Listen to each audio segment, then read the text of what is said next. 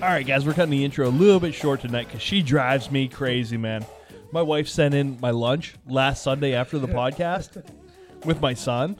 And we always screw around, mess around on the mics for a minute. And he left my lunch on the podcast table for a week. There's all kind of mold and stuff. Who left the lunch? I didn't know he was with it or he had it. Is it Monday's work lunch? It would have been Monday's work lunch, but I ended up going to the store to buy shitty bodega food.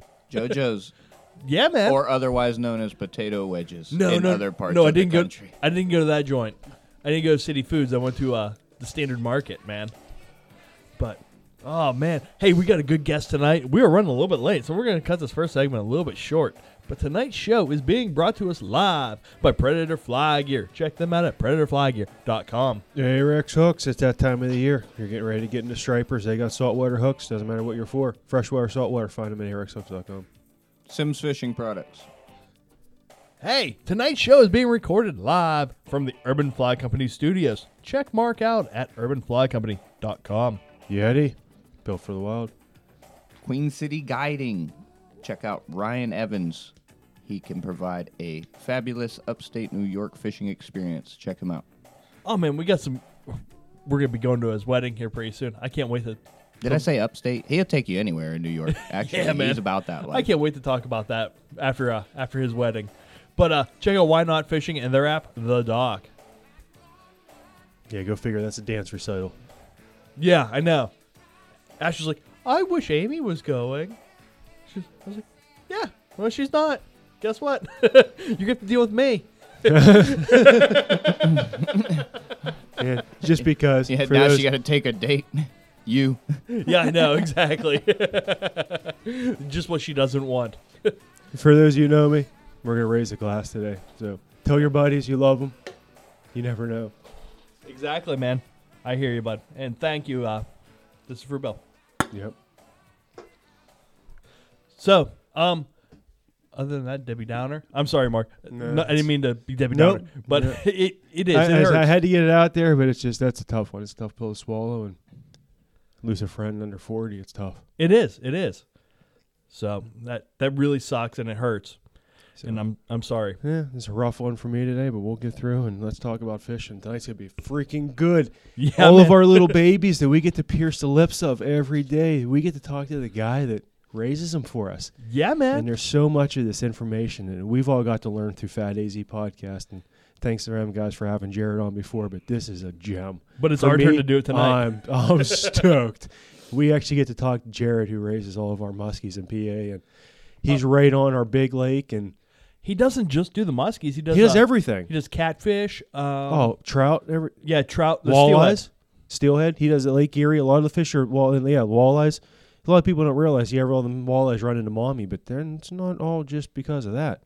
A lot of them Jared puts in there too. Exactly. And he's learned how to do. I mean, we're going to get into more in depth, but he's learned how to feed these muskies and make it affordable for us so that we can keep. We don't have natural reproduction here. So a lot of people kind of, I was one too. When I first started in muskie, I was a stickler that, you don't fish for fish on the spawn and you don't do that. And that's always the case. And don't ever think, aside of that. But where we're at, them fish don't spawn. We're in an area where it just doesn't happen. So it's going to be nice for Jared to explain to us why that doesn't happen, because it's true, and we realistically get less than 2% of natural reproduction here. So 98% of them fish, they're all put in by where he's at. And there's a couple other local things that have been going on that are going to be super interesting to talk to him about, and what he thinks the outcomes are going to be from these local events that have happened. Yep. So if you're not from PA, you're still going to learn some stuff. But if you're from PA, really crank your radios, dude. If you're not from PA, you're probably already smarter than the people from PA. Yeah, that's no shit. I live in Ohio. See, I got you beat. You do. By 3 minutes. So, guys, hey, I think we should get going and give old Jared a call. What do you guys think? Alrighty. Back in a flash. I just wanna use your love tonight. Man, I gotta go I don't wanna lose your love tonight. Good story about this song. And we are back with Jared Sayers, the hatchery manager at the Linesville Fish Hatchery. What is going on, man? How you doing tonight? Hey, I'm doing great. Had a wonderful day outside getting some sunshine, and I'm excited to talk to you guys. Oh, man, it was the nicest day of the year so far, I'd say. First day of spring, right? Yesterday was, because it's my Okay. grandmother's birthday. Oh, yeah, it was great. So Jared, hey, can you give us a little bit of background? What is your job title, and what do you do on a day-to-day basis? All right, I'm the hatchery manager for the Linesville Fish Hatchery. So that's being one of our very few warm water facilities within the state. So we do get involved in some of the steelhead raising and some brown trout just for the Lake Erie streams. But that means I'm involved in the entire purebred muskie program. We do channel catfish, we do largemouth bass, we do all kinds of panfish species for restocking dams around the state. So my day-to-day operation changes every few weeks starting, in the end of March. So we're getting ready to ramp up. We're going to be setting nets this coming week, starting to take some walleye eggs for this year. And we don't slow down until the 4th of July once we get going. So every couple of weeks we're doing something different. It's always changing. It's always something new to learn. We get short periods to learn things, so we're always trying new stuff. I've got the best job in the world. It just never gets old. And I thank my lucky stars every day. I get to get up out of bed and be excited to go to work.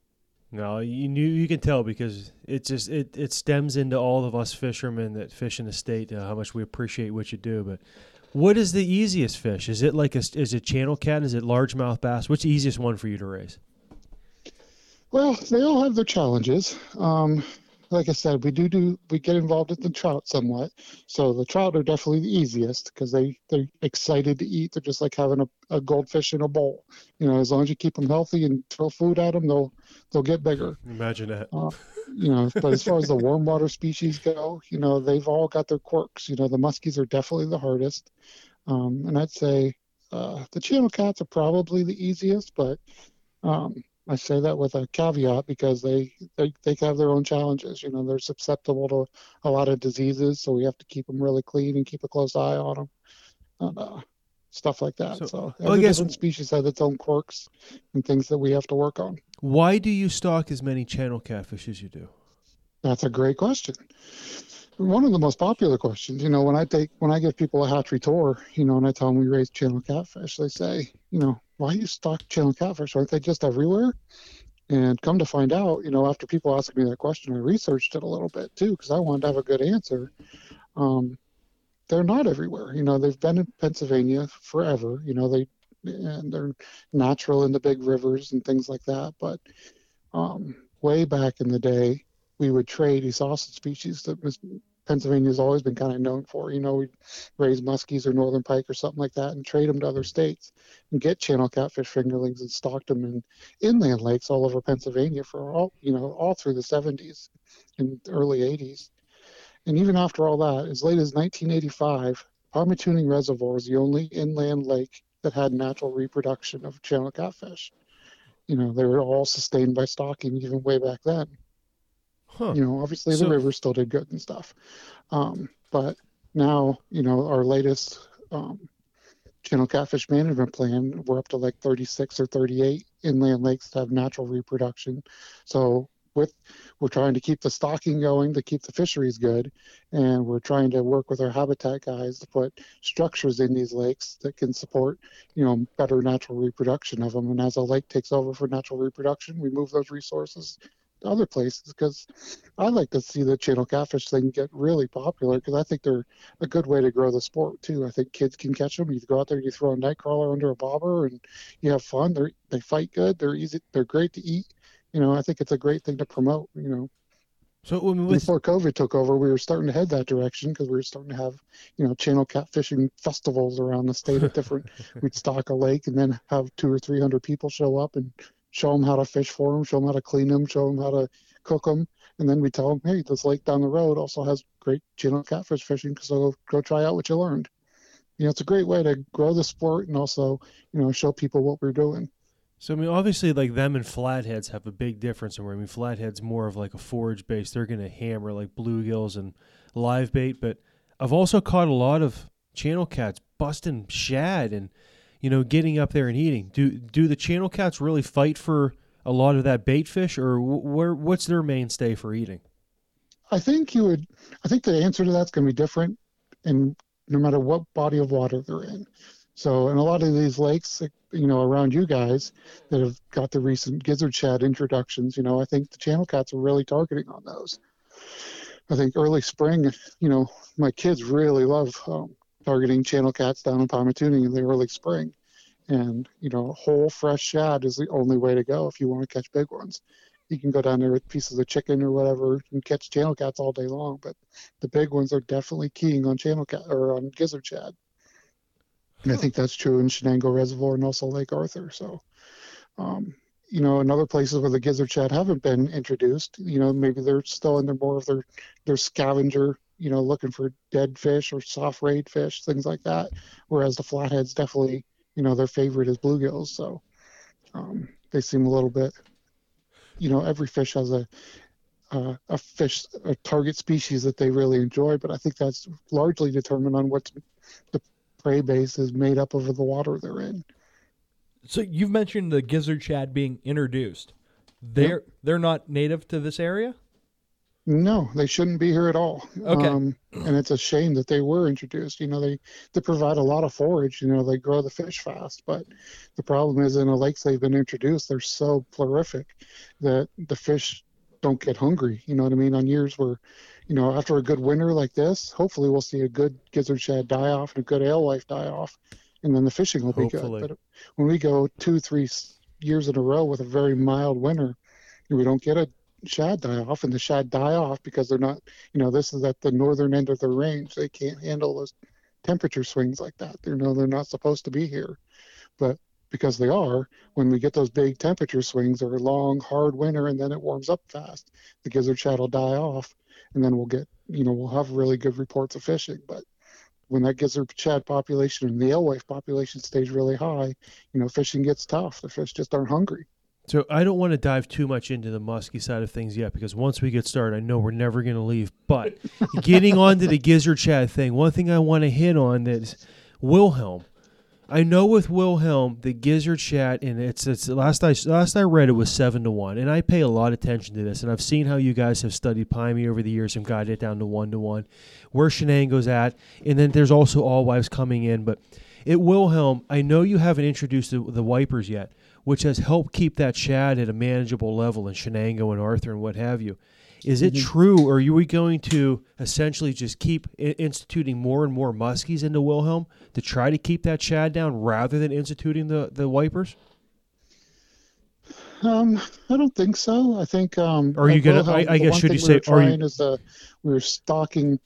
That's the one water body where we've been stocking largemouth bass, fingerlings and yearlings, advanced fingerlings, above and beyond what we normally would. So normally we don't stock largemouth bass to try to create a fishery because they reproduce so well on their own. It's more of a managing the habitat and stuff to create a good largemouth bass fishery.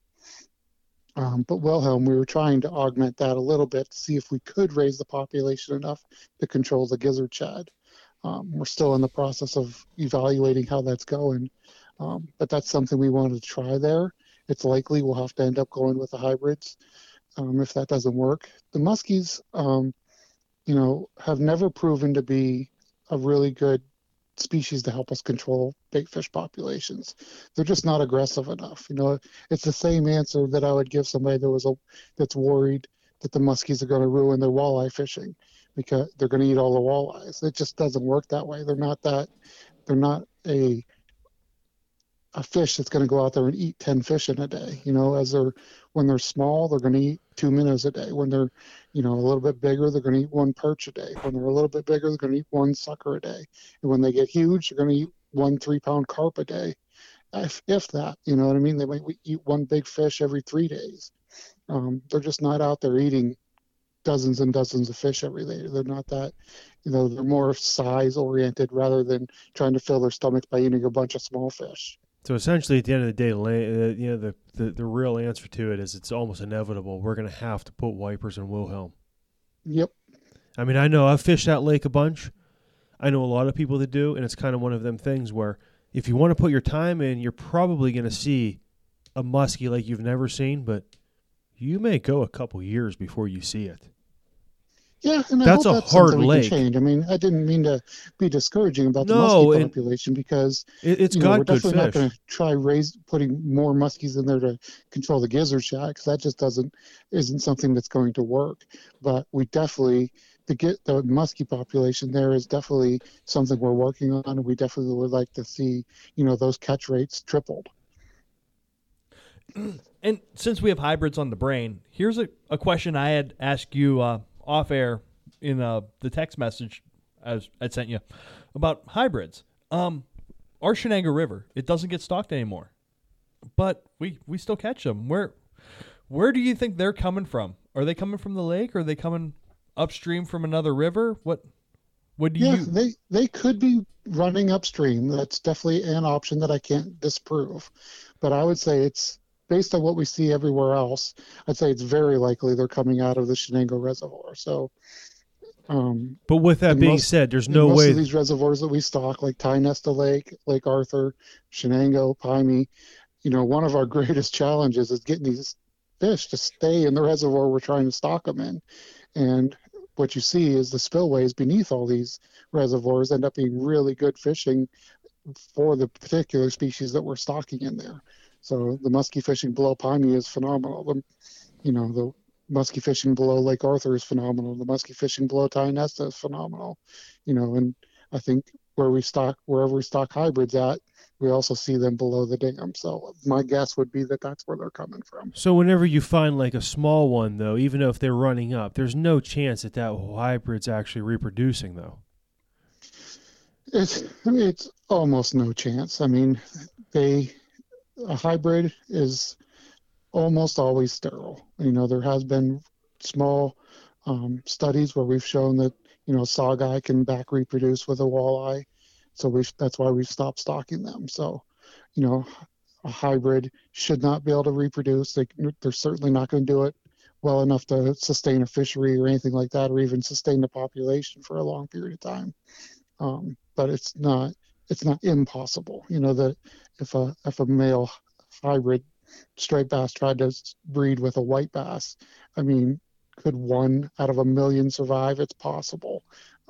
Very unlikely though. So you're saying but there's a chance? The other thing we're seeing is there is people stocking, without our knowledge. So, we've seen white perch pop up in places they shouldn't be. Like Pyme, they're starting to grow. Or We chain certainly didn't pickerel. put them there. For the love of God, stop putting chain pickerel in creeks that have pike in them. Right. What And is the we've- deal with We've also that? seen small hybrids in Pyme tuning, since we've stopped bringing them into the Linesville hatchery. So there's no way they could have even just been escapees.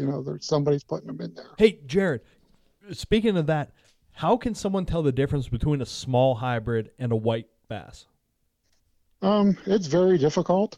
The only way to do it for sure is the tongue patches. If you look at their tongue, a white bass is only going to have one tongue patch in the back of its tongue right in the center, and the hybrids will have two. And it's very easy to see, and it's always consistent. Okay. And hey, this leads me into another whole group of questions. But how detrimental is it to a fish to come through a spillway? You know what I mean? How Like, does You it would happen? think Yeah, I mean, apparently a lot more than it is because they seem to They seem live to pretty like it. well. I growing up my entire life, I thought like there was something in there cutter? chomping A cutter? chomping fish when they'd come through. I guess that's not the case. No, it's not at all. They have screen structures down there, and some reservoirs have bigger screen structures than the other ones do, so bigger fish can make it through. But it's just after they go through that screen, it's just a large pipe. They can just swim right through. And a funny story as you're saying that, as you think about that, we have the same problem at our hatcheries. Anywhere we have pumps bringing in water, we actually bring in fish. And that is, there is a very small impeller in those pumps spinning at a very high rate of speed, and we bring in, 2-inch fish. I have no idea how they make it through there. They're like octopus. No, they watch their buddies get I always chopped. teach my young fish culturists that, because at a hatchery we spend a lot of time setting up screens and, raceways and ponds and trying to keep fish where we want to keep fish. But I tell them all the time, if water can make it through, a fish can make it through, no matter how illogical it'll be that they could fit through there. It's like Frogger, the 6'1" in line, learned the algorithm, and he's like, all right, I can make this. I'm going to get up through there. Now that them 6 died in front of me, I got to wait this time, boom, shoot it. Right. The Matrix. So, Jared, we've just had kind of an anomaly happen in western Pennsylvania with Woodcock Creek Lake. Yeah, that was strange. It was. It was strange. And like I said, I'm not so much worried about why it happened, but I'm more worried about what's going to happen from this. Do we know? Do we have any idea of like the fish mortality? Did they go through the spillway, or what? What do we think happened? Yeah, so there's a few things we don't know for sure yet. Is we don't know for sure how far it got drawn down. The early pictures that I saw sure looked like it was empty. But when Yeah, me we too. got those pictures, we investigated right away. I've talked to several of our own personnel that were there looking. By that time, there was about a 10-acre pool of water in the lake. So A little lower if than the that's as low as 350 it in got, normal. it's possible that some fish stayed in there, and that's what we're going to hope for. We're going to hope that there's some smallmouth bass and some muskies and some walleyes and stuff in there, and some forage species that the lake, once it fills back up, obviously there's not going to be great populations right away, but there might be enough that after a season of spawning, we could see some rebound right away. We did not see any dead fish in the mud, even after the ice that was covering that area melted. We got out there right away because we wanted to see that. We didn't see any dead fish at all, which leads me to believe, most of them went through the dam and into the creek. Eventually got flushed down to French Creek with all that high flow, obviously. There wasn't any dead fish. We walked the entire length of Woodcock Creek from the dam all the way to French Creek. There wasn't any dead fish there. So anything that did go through made it to French Creek and is, doing great. So from here, we have to wait till the lake fills back up. We have our hatchery crews that usually go in there targeting male muskies very early in the spring to make tiger muskies up at the Union City hatchery. So they'll be the first ones in there, and that'll give us our first reports on what the fish populations are looking like. And then our biologists have also scheduled some later trap netting surveys and some electroshocking surveys, throughout this year to get in there and see what the bass populations look like and stuff like that. So We'll know a lot more, as this year progresses. I do have a question for you about French Creek. Now, since everyone knows French Creek has a very wide variety of different species of fish, and if it did get flushed in with an influx of predators like the smallmouth bass and the walleye and the muskie from the lake, what is going to happen to all the prey species? Are we going to see a decrease in the amount of prey species in French Creek since there's so many more predators? Right. Localized, you might see a little bit of that for a short period of time, but I think those fish are going to spread out pretty quickly. I think the fishing will be probably pretty good if you've, 5 or 6 big holes upstream or downstream from that confluence. I think there'll be some pretty good fishing this spring. But after, a few months, I think things will balance out and they'll swim around, and obviously they're going to seek out areas that have better, forage bases. And the thing to remember about French Creek is it is so big, so when you talk about the total acreage of French Creek, you're talking about, something, half as big as a Great Lake. It's gigantic. So you're not gonna overpopulate or underpopulate. a system that's that large on an event like this. So, and that is in a very, 2 or 3 holes with all those walleye coming into them, obviously anything that's edible, they're going to eat it up. But, after a few months, things are going to swim around and balance back out. It's not going to cause any long-term damage, that's for sure. I guess you answered my question I was going to ask there, but how will like an influx of so many predators affect a fishery like that? Yeah, in the long term, it won't affect it at all. Obviously, if you went fishing as soon as the walleye season opens in some big holes, you might find some hungry fish because they might have decimated the forage species in that area short term. But long term, I don't think it'll have any effect at all. Of the 3 predator species that we mentioned, the smallmouth, the walleye, and the muskie, are you saying that the walleye are the more voracious eaters? Yeah, I guess largemouth bass or smallmouth bass are obviously a voracious predator. I guess I'm focusing on the walleyes because I just happen to know there was a giant year class of walleyes and woodcock that just survived. Yeah. I was so excited to see what they turned into. They would have been, right now they'll be in that 12 to 14 inch range. Oh, they would have been perfect. And it was the best survival year we've ever documented. It was so exciting. So that's kind of heartbreaking, but. So do you take it personal when something like this happens? Because you spend so much time with the fish. You try not to, that's what really gets me excited these days. Is I used to get excited about the actual work at the hatchery, and now I'm more focused on how our work at the hatchery affects the enjoyment of others. And when I see a huge survival year on walleyes in any given water, it gets me really excited. And then anytime I see a Darrell Black fishing report come out, I can't wait to get into that thing and see who's catching what where. And those are our fish. Oh, I knew that population was going to be good. Oh, okay, this one's not that great. We got to work on that. That kind of stuff. Thinking about that is really enjoyable.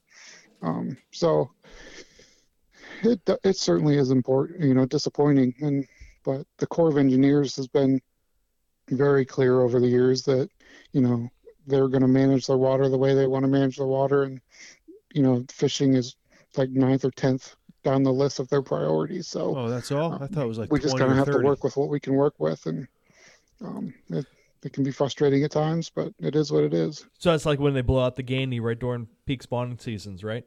Exactly. I don't know what you're talking about, but doesn't hurt.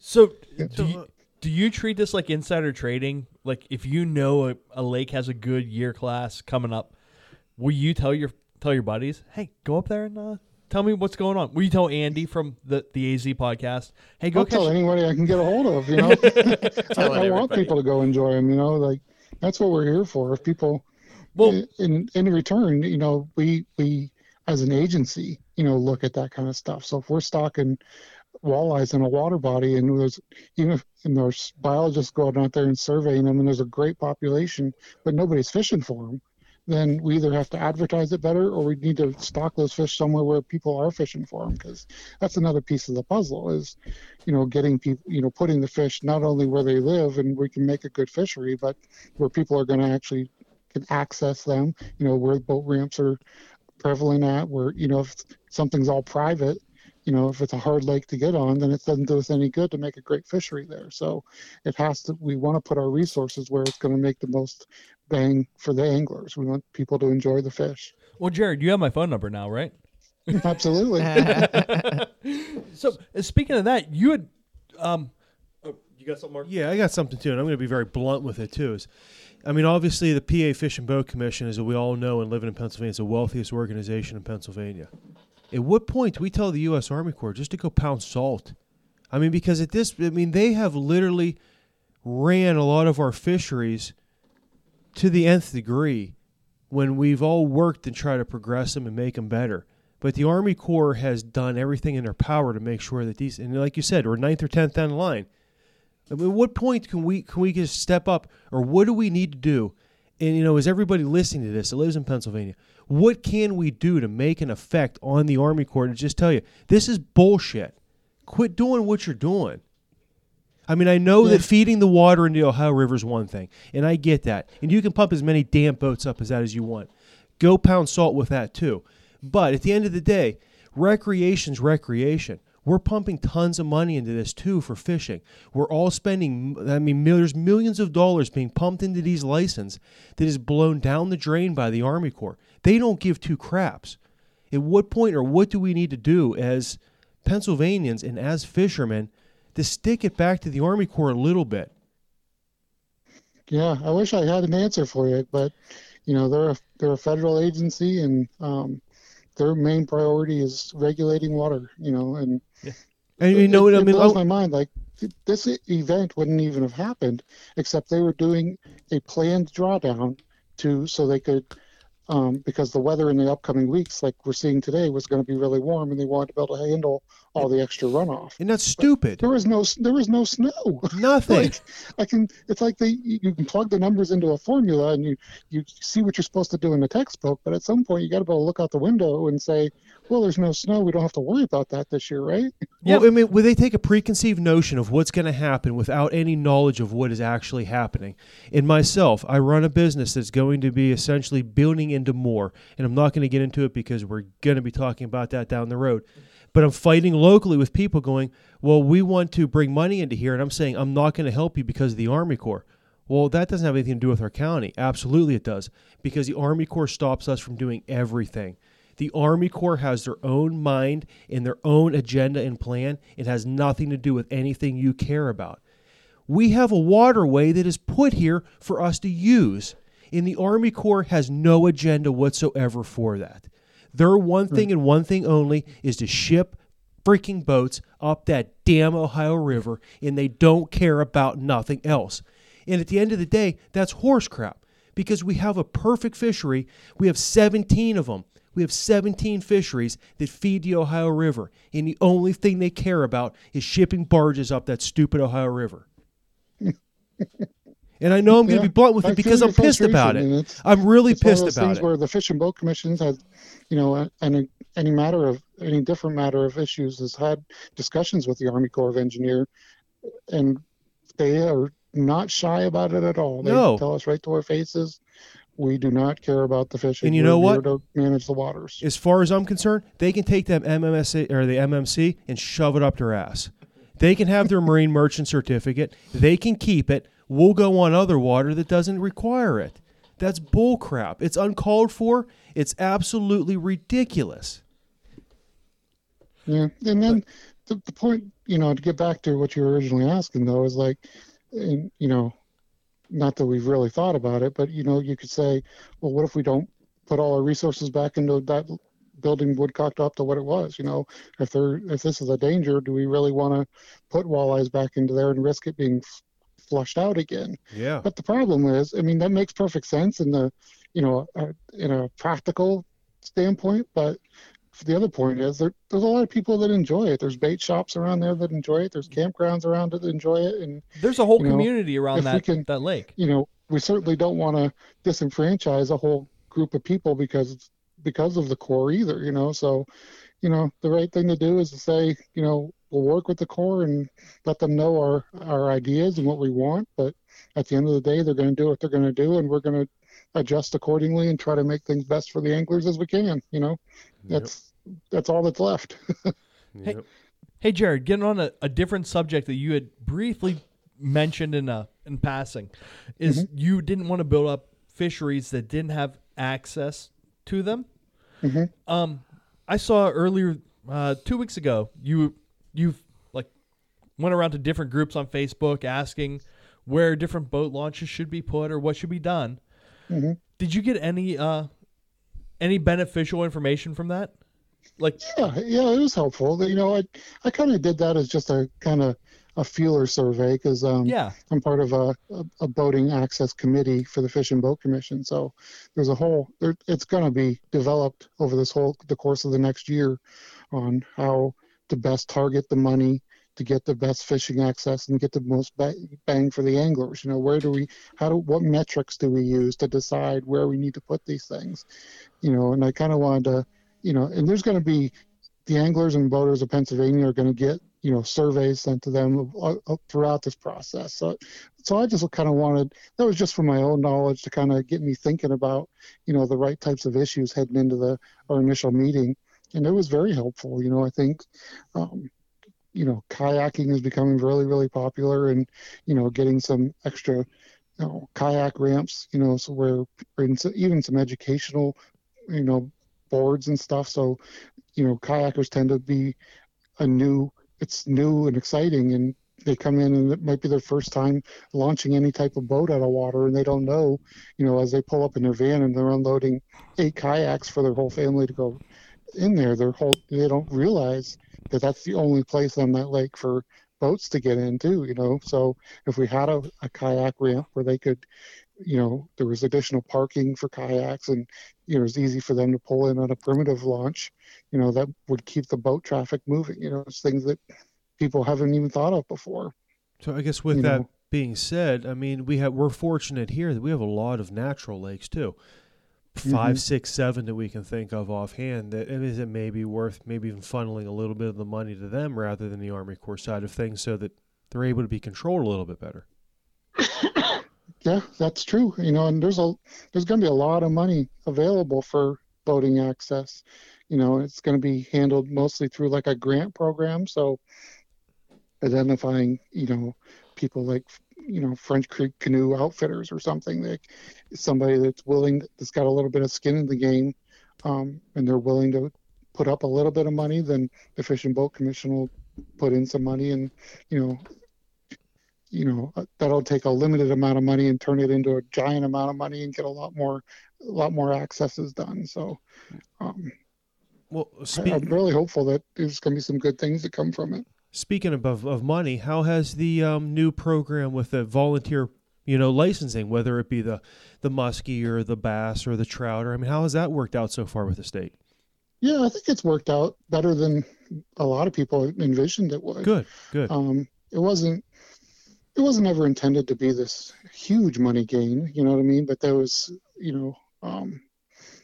back when we were working to get a license increase, and that's not something anybody wants to do, is increase license sales. We're just kind of behind the 8 ball, and it's the only thing left to be able to try to, keep things going the way they're going without the fishermen seeing decreases,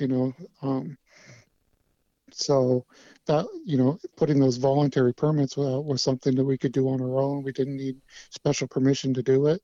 And it was a way for the anglers to say, we enjoy what you're doing. Here's a couple more dollars out of my wallet to keep doing what you're doing, especially for this species that I care about, So, and that's what was really neat about it, is that the anglers kind of showed up and said, yes, I do care about bass habitat, and I want you to do more of it. So here's $10, and they've sold great, and they've done really well. The first year we got about $16,000 for the muskie permit, and the second year we got $32,000 for the muskie permit. So that's awesome. It's not earth-shattering money, but it certainly helps. It's going to build and since we only want to use it on muskie stuff, that definitely helps around a hatchery that's already tight on the budget to be able to, buy some new things that are going to help that program. Last year we put in a brand new hot water heater that's only going to heat water for that muskie program, rather than using the big boiler that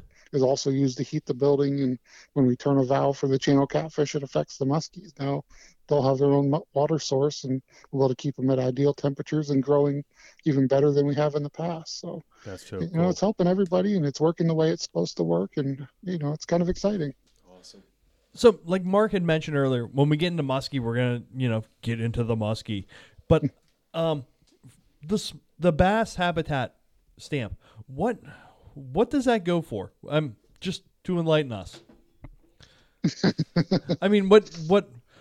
What are they looking to improve for the bass habitat? So, like I mentioned earlier, we when we look at a certain lake, we don't really raise bass at the hatcheries and then go stock them in a lake to try to get the population up. We do raise a lot of bass at the hatcheries, but mostly those are going towards new impoundments, so we can get the predator-prey relationship balanced out early on as that lake is filling, is generally what we're raising bass for. we don't have a large scale stocking program of largemouth bass because they survive really well and they reproduce really well on their own. In a lake that has a lower bass population, generally that can be attributed to some poor habitat conditions. Either that's really steep banked, or the bays are really silty and there's not a lot of plant growth, things like that. So that money is initially going to go towards a lot of additional surveys. Those things cost money. We can put on additional seasonal staff. We can pay overtime out of there.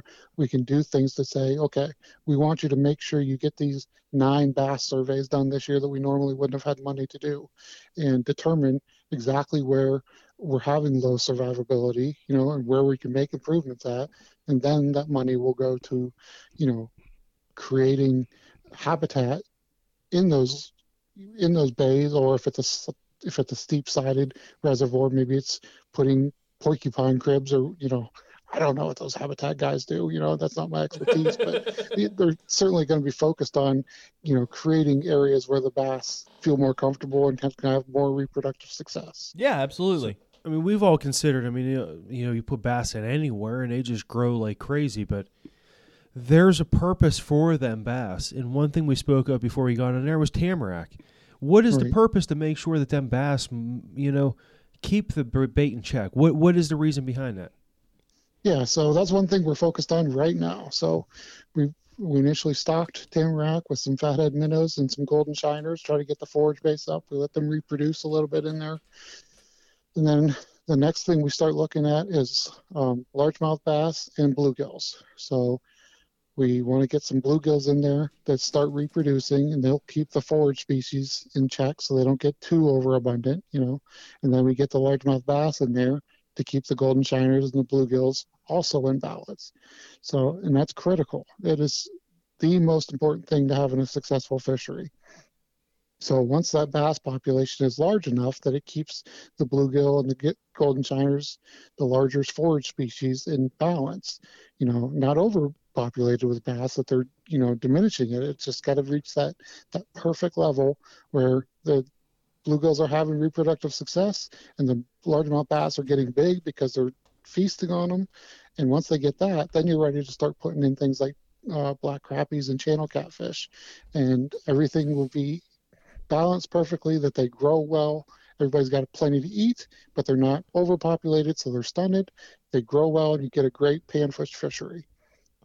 If the largemouth bass population is too small, back in 2001, I don't think, the hatchery programs weren't that great on raising largemouth bass. I don't think that's something that was even, I didn't know about it back then.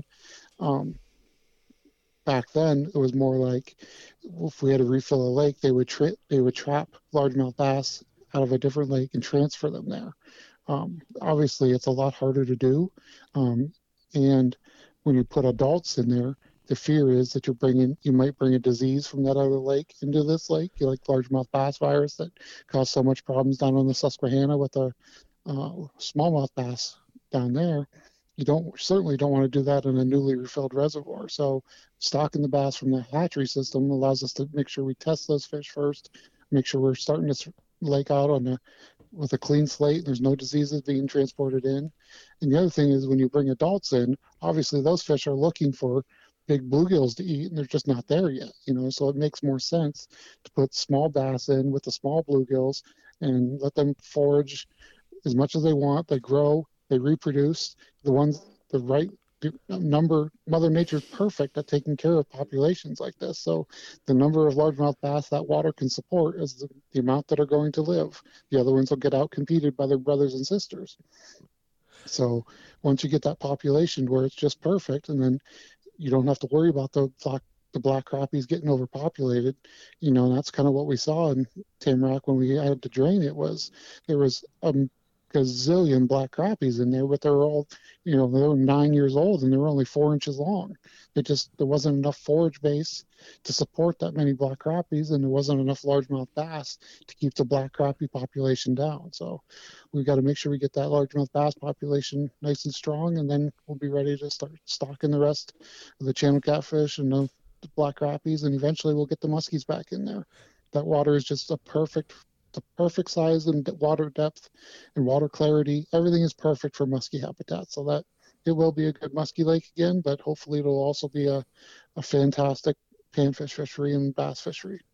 So when you're planning out the way a lake should act over the years with the prey species compared to the predator species, are you factoring in the anglers as well? Keep going out and keeping harvest?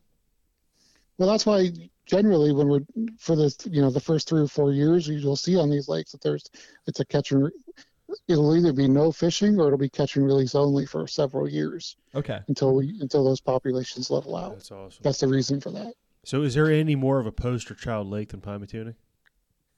Say that again. Is there any more of a poster child lake than Pymatuning? That's like no, it's really that's a the special lake, quintessential. isn't it? It's incredibly fertile. It supports just a tremendous amount of fish biomass. More than most lakes you would see, and it's not great for reproduction of walleyes and muskies because it's so fertile and there's so much organic material in the water. That stuff settles out and smothers the eggs. It's totally different than something you'd see in the Upper Peninsula up in, Michigan, Wisconsin. Those waters up there aren't nearly as fertile. You can see the bottom in 15 feet of water. Muskies up and walleyes up there can reproduce very well. The downside of that is that infertility causes their forage species to not be as prolific. You know what I mean? So there's not as much zooplankton in the water feeding on the phytoplankton. So there's not just clouds and clouds of bait fish. So their overall fish biomass that a lake can hold is dictated by how fertile the water is. So Pymatuning is an incredibly fertile water. It has great zooplankton, which means that, when the fathead minnows and the golden shiners spawn, they have plenty to eat. So there's huge schools of bait, which makes survivability of young walleyes and young bass and young muskies really, really well. And the food chain just keeps on going and fish survive really well. So now that before we get to muskies, we've covered everything, we can all come to one consensus. We all dislike the Army Corps. That's all we've got. No, Mark, you could pound salt. They just called. They heard this shit already, and they said you could pound salt, sir.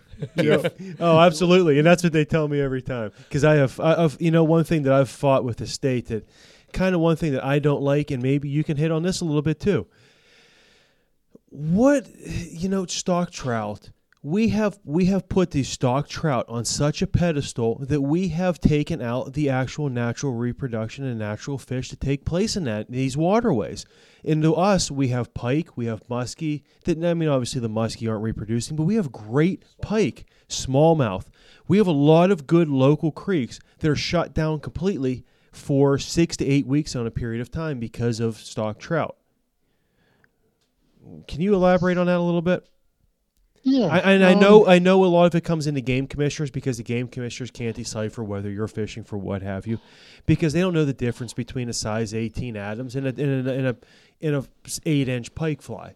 But at the end of the day, that is one of the main things, is they have to differentiate, because we don't want these trout fishermen going in there having fish caught beforehand.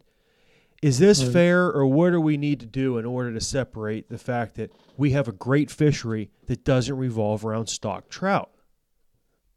Yeah, where in particular are you talking about?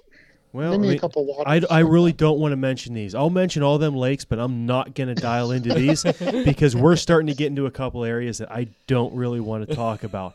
But let's just put it this way. It's down around where we are. It's a good topic, and I'm starting to hear about it more than I used to. I fought it for 3 years. I know that certainly happens. I guess in my mind it wasn't all over the place. There was just a few places that, it shut down, and it's a shame. I guess it was always kind of thought of as, it's the exception, not the rule, and there's other places to go, for that period. So it was never really talked about too much. But I've been seeing enough comments, even within the last week or so, that it's made me want to look into it a little further. And I'm not even exactly sure on what the rules are, and I should be. I'm kind of embarrassed to say that. I've fought it very hard, and let me tell you, I fought it the whole way for a couple years to where it got to Hoy, to the guy that drew the lines. And he goes, I 100% agree with you. And then it worked the whole way to the point where I got a call and said, do you want to come to Harrisburg and talk about this? And I said, yeah, absolutely. And then next thing I know, I got an email saying, don't even bother. We're stopping it right now. And no, the reason we don't want to do this is because A, the game commissioners don't need to be out there. They're not paid to decipher what you're fishing for.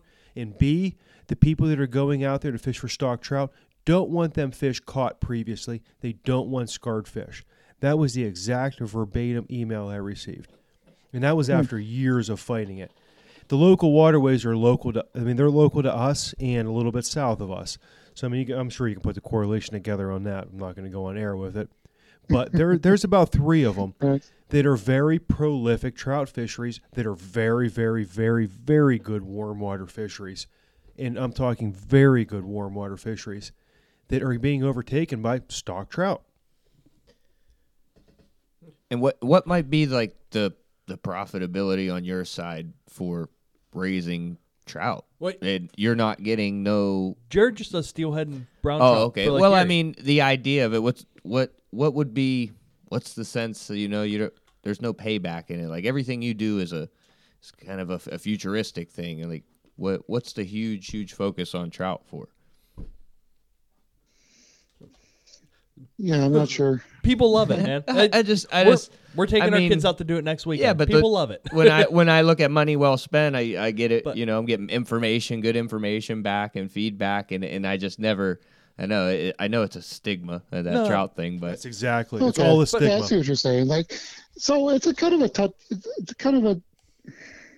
a complex issue. Yeah. So let me say it this way. So, coming from a warm water hatchery and being up here in northwestern Pennsylvania, I certainly get where you're coming from. Says,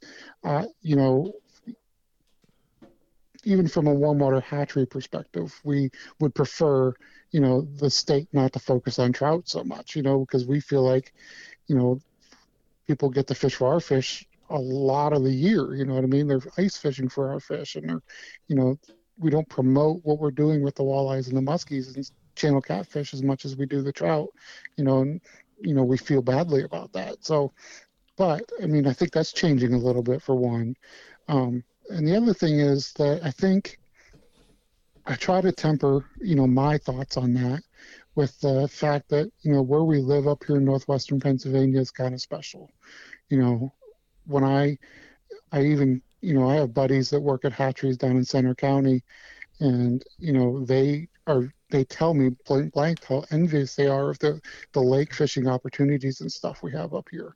It's not like that everywhere. You know what I mean? So, when you talk about Center County, they have Sayers Reservoir down there. That's, it's a big reservoir, so it's not great habitat, so they do have, some good fishing. There's some good crappie fishing and stuff in there, but it's not anything like, we could run up with a Lake Edinburgh Lake or Lake LaBeouf and have great fishing. A lot of this large portion of the state just doesn't have those kind of opportunities, and it is a lot more trout focused than I realize.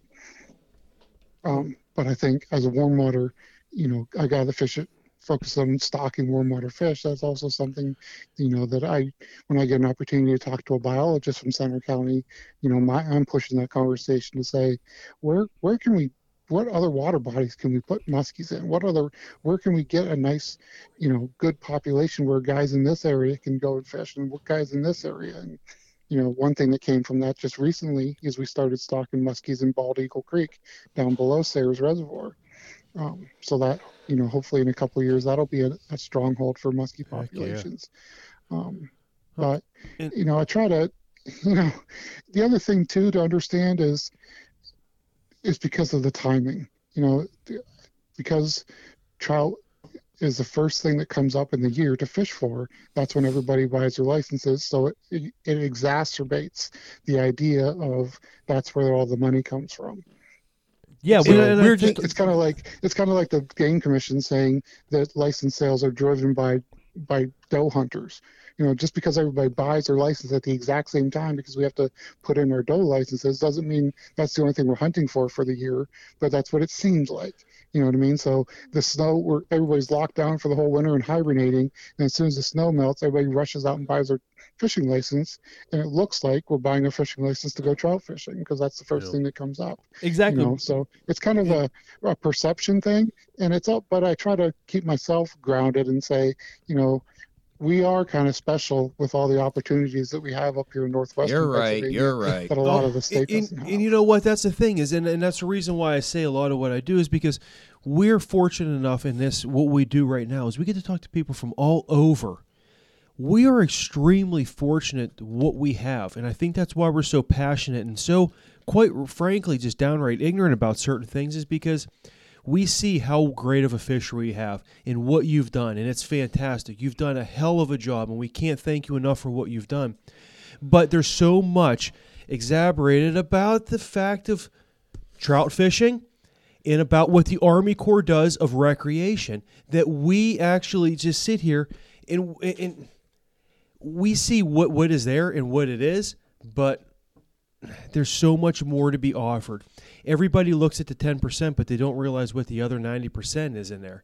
And it's just kind of, and it stinks because we see the other 90% and we have an epic fishery. We have so many bodies of water. We have 20, 30 places we can take you fishing, but everybody focuses on the 2%, and it's terrible because that 2% is such micromanaged and focused so heavily that nobody realizes that there's so much more to be offered in this state.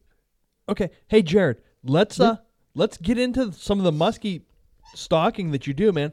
And before we do that, can people come and take a tour of the hatchery? You said you do tours. And when are those available? Yeah, so normally when we're not under COVID conditions, people can stop in anytime. We have the Lionsville hatchery in particular is actually the most visited hatchery out of all the hatcheries in the state.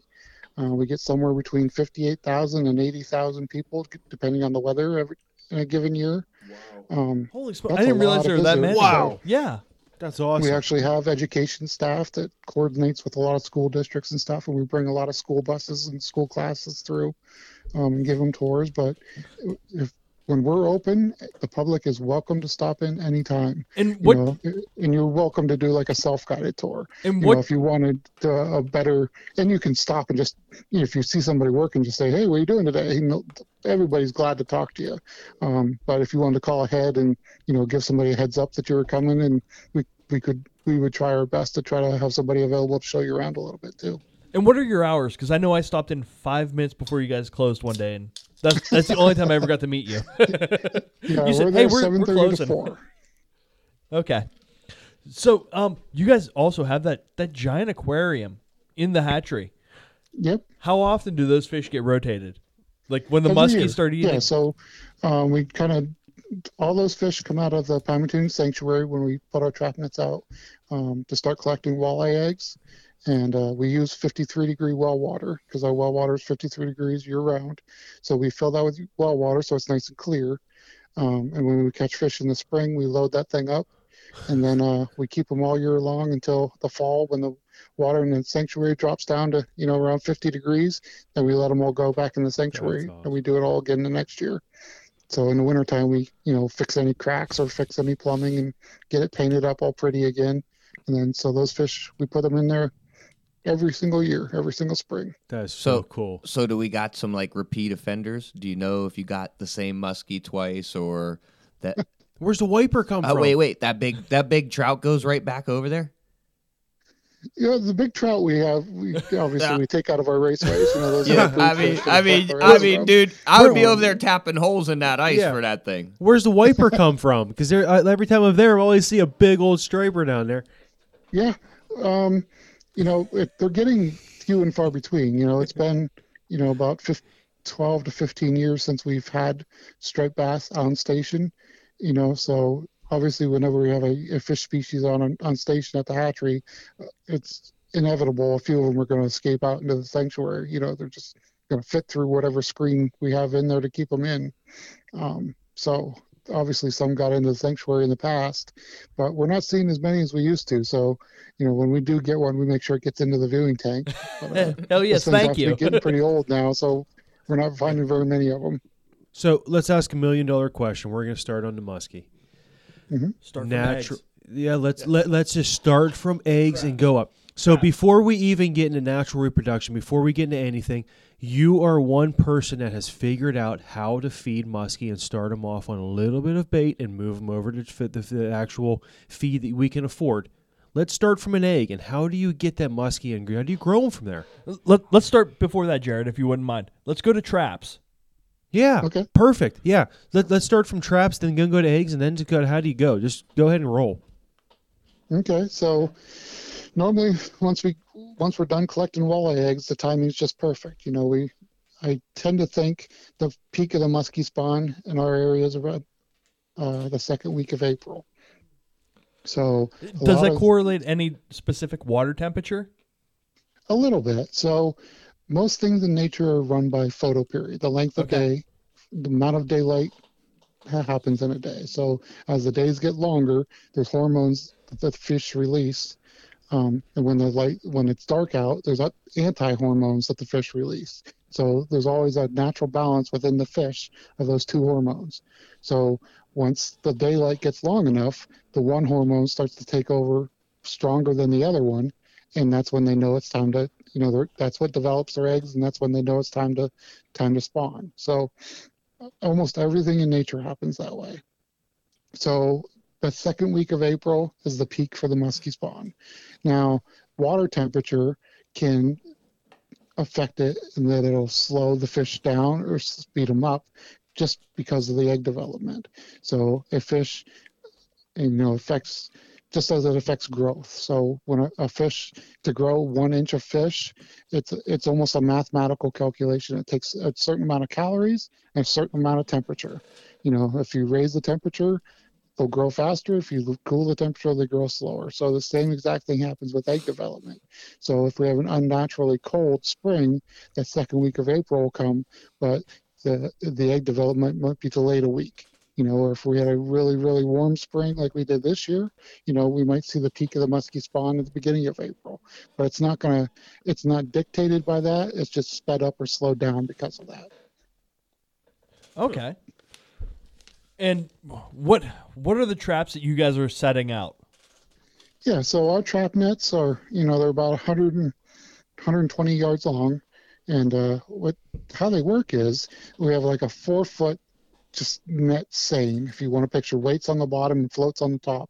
We tie that thing onto shore, and we draw it all the way out towards the deeper end of the water. So then at that point, you've got a 4-foot wall. So when fish feel the desire to spawn, they're going to start cruising the shorelines looking for the proper habitat. And when they come in cruising those shallow waters looking for the right habitat, they hit that net, and it just kind of leads them out towards the deeper water. So I got a dumb question for you. So rednecks like me, I've been at Woodcock before when the nets have been out. Do you want to fish by them? No. Okay, just making sure. Because I was like, They're not- no. I They're, was like they're not everything. put in any particular place where the fish are Yeah. congregating. They're put in places where we can use the shoreline as a funnel. Okay. Because I was like, So the fish are just randomly swimming all over the lake. That time of year. He's in the shallow water. he's that guy that So we jacked try it to up. put our nets in places where there might be a little point that comes out or something that funnels the fish at that location as they're swimming the shoreline into that net location. So that's where we're putting them at. There's not any more fish there than there is across the lake. You know what I mean? It's just we're trying to use the geography of the lake to funnel the fish into the nets. It's the only reason is the way we pick the spots that we do. So we've all listened to the Muskie Area, the Fat AZ podcast, and listened to why. But let's explain to our listeners, why don't muskie in our area spawn? Yeah, it's just a function of the fertility of the waters in Pennsylvania. So, when you look at any inland lake in Pennsylvania, what you're going to see is a brown, greenish brown, dirty looking water. And it's not that it's muddy, and it's not that it's dirty, it's not that it's polluted, it's that it's fertile. It's got a lot of nitrogen and phosphorus in it. So there's a lot of single cell algae in it. All that color is algae, and it's live organisms. So we call that phytoplankton. So you get a nice sunny day, it gets stronger and stronger, and the water has a nice green color to it, or it almost looks brown. And then the next thing that happens as water temperatures rise in the spring is we get little bugs that hatch. We call those zooplankton. You know, all those fun little things we did in third grade when you go out to the pond and take a little sample of water and put it under the microscope and there's little things swimming around. Yeah, sea All monkeys. those things are feeding on phytoplankton. So, you know, that's kind of, and when we get into walleye, you know, management in our ponds, that's something we're very detailed about. We're managing those ponds for the phytoplankton because that's what controls whether we have a good year of raising walleyes or a bad year of raising walleyes, is how well we can control that phytoplankton. But in our lakes, we get a lot of runoff of, you know, fertilizers and farm fields and all that stuff that you hear about. You know, our lakes are really, really fertile, so we get really strong phytoplankton blooms. Now, as much as that stuff is reproducing every day, there's just as much of it dying every day. So there's a lot of that stuff settling on the bottom. So any species of fish that makes a nest and tends it and cleans their eggs off, reproduces just fine. Bluegills and largemouth bass, they do just fine because all that stuff settling out of the water, they fluff their tail a couple times and they keep their eggs clean. But walleyes and muskies, things like that they just spray their eggs when they find the right habitat and they just lay there at the bottom and then they swim away. Those things are getting smothered because all that organic matter is covering them up within a day or two. You know, I say this all the time, but if you go out and you put a dinner plate on the bottom of these lakes and you go back out and check on it the next day, there's like a half-inch of crap on top of that dinner plate. You know, that just happens every single day. So You know, the northern pike are kind of the oddity because they do not reproduce pretty well, but they have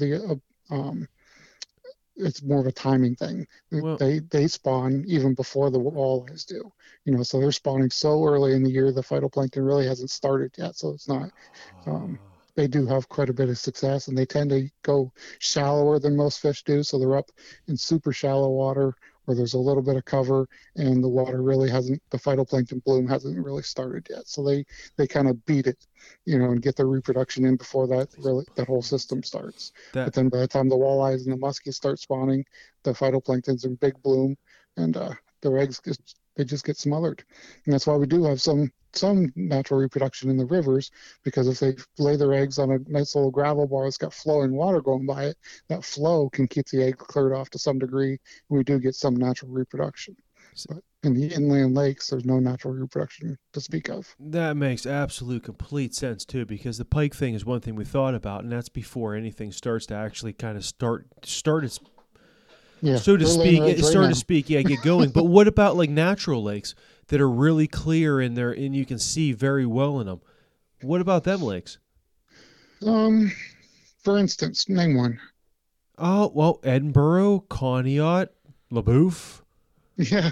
I mean, we can keep going for a I while. think the opportunity is there, you know, but those lakes just aren't as clear. Like, they're not like Lake Michigan, Michigan lakes clear. You know what I mean? Oh, yeah. Good point. Good I point. mean, I was out to Edinburgh yesterday, Yep. and I couldn't see more than a couple inches in that water. Yeah, good point. Yep. Okay, so you have the fish in the traps. What's the next step? What's the next step on the road? So And- then we, Hey Jared, just Yeah, go ahead. so we're clear. We've had you on the horn an hour and 10 minutes. Do you have time? really, Yeah, I know. I know. I it feels like it's been 15. Do you have time to go through all this? I do. Okay, let's go for it, bro. But I could also, if you want to make a whole muskie show, we could do it another time too. It's totally up to you. No, man, I'm in. I'm hook, line, and Okay. sinker, bro. Sounds good. Okay, so every day we go out and we check our trap nets. We don't want to leave fish in those nets for any longer than we have to. So we go out and we get them every single day. We're looking to catch. The first thing I guess we're looking for is ripe female muskies. So every female muskie that's in that net, we pick her up in a nice long sock net so she can't hurt herself, and we squeeze her belly to see if the eggs will come out. If the eggs are going to come out or coming out easy, then we bring her back to the hatchery. If her stomach's still kind of hard and no eggs come out, then we just let her go. That's kind of interesting. Walleyes we don't do that with, because the walleyes, even if their eggs aren't ready, we can bring them back to the hatchery, warm the water up a little bit, and within a couple of days their eggs will be ready. They'll ripen up in the hatchery. Muskies won't do that. It's too much stress. So if they're not ready when we bring them in, they're not going to get ready in the hatchery. So So we have to let that fish go, and maybe we'll catch her again. they're kind of like prima donnas. Yeah, a little bit. So, the main thing we're looking for is how many female muskies can we catch that day that their eggs are ready. And then from there, we're looking to bring back 2 males for each female, because we like to, we use the sperm from 2 males to fertilize their eggs. That way it minimizes the risk of one of them being a dud or any, bad genetic combinations. If one of those males had, 3-fin syndrome in his DNA, at least only half the eggs are getting that, and the other half are getting fertilized by the other male. Hey, so- Jared, I got a quick question for you. Mhm. How many of your guys that are going out checking the trap nets are actual fishermen? And how many of them just shit their pants when they find like a 48-inch muskie full of eggs and they get to hold it, Yeah. Obviously when I'm hiring people, I'm looking for guys that have passion, so a lot of our guys are fishermen. A lot of them aren't though. I'd say it's probably, my crew right now is probably 50-50. Half of them are out there fishing every single chance they get, and the other half fish a couple times a year with their family if it comes up, so. if they have Okay, to. so I'm going to ask the $1 million question. You just brought it up as passion, because I have a lot of passion about this. You get to see them, you get to catch them, you get to hold them, everything. Why are we still maintaining the size limit that we have, and why have we not bumped it higher in Pennsylvania? That's a great question. You might not like the answer, though. I know, and I'm not going to like it, but I'm going to let you tell me, because I have a lot of respect for what you're going to say. So, the short answer is it doesn't work. It doesn't make a difference, and we proved that. The actual study hasn't been written and documented and put out there yet, but we're close to wrapping it up on the 40-inch thing. So there's just not enough harvest to make a difference. We hate, and I'm right with you. When somebody's out there and, you see somebody put a big, 42-inch muskie on a big yellow rope and they're all excited, and you're like, oh, you get that pit in your stomach, like, oh man, that's one more fish that's not going to be that 54-inch monster in 5 years. Yep. But the fact is that there's just not enough of that happening to make a difference. And especially if we keep the muskie program growing the way that it is, and we get these populations, to exciting levels, Well, when you say that, do you mean there's not enough people keeping fish at that level, or there's not enough fish getting to that level? there's not enough people keeping fish. Okay. So you kind of Yep. think about it. Good like, answer. Yep. If just to pull numbers out, if we're shooting for 1 fish per acre, in Palmatooning there's 17,000 acres, so there's 17,000 muskies. Maybe That maybe got only me. 1,000 of them are over 50 inches. You know what I mean? So it's hard to get them there. So, but and you can even go to the extreme. If 1,000 people kill a 40-inch muskie every year, which I don't think it's anywhere near that. It's probably 24. But even if it was 1,000, of course, I don't like it. Of course, we'd like to see it not happen. But that person gets to experience the muskie fishery their way too. I try to look at everything like, my way doesn't have to be the best way, and that person got really, really excited that day. He told 95 of his friends, and they all came over to his house and looked at this fish. Maybe he mounts it, puts it on his ball. Or he they all was had so muskie excited. steaks. You know what I mean? That's part of muskie fishing as well, even though it's not, the side a lot of us would like to look at. But that being said, even if 1,000 fish get taken out of there, it's really not going to change the size dynamics of that lake. And we have lakes that we've sampled every single year since the 40-inch change, and there isn't more bigger fish in that water body than there was before. They're exactly the same percentages as they were before.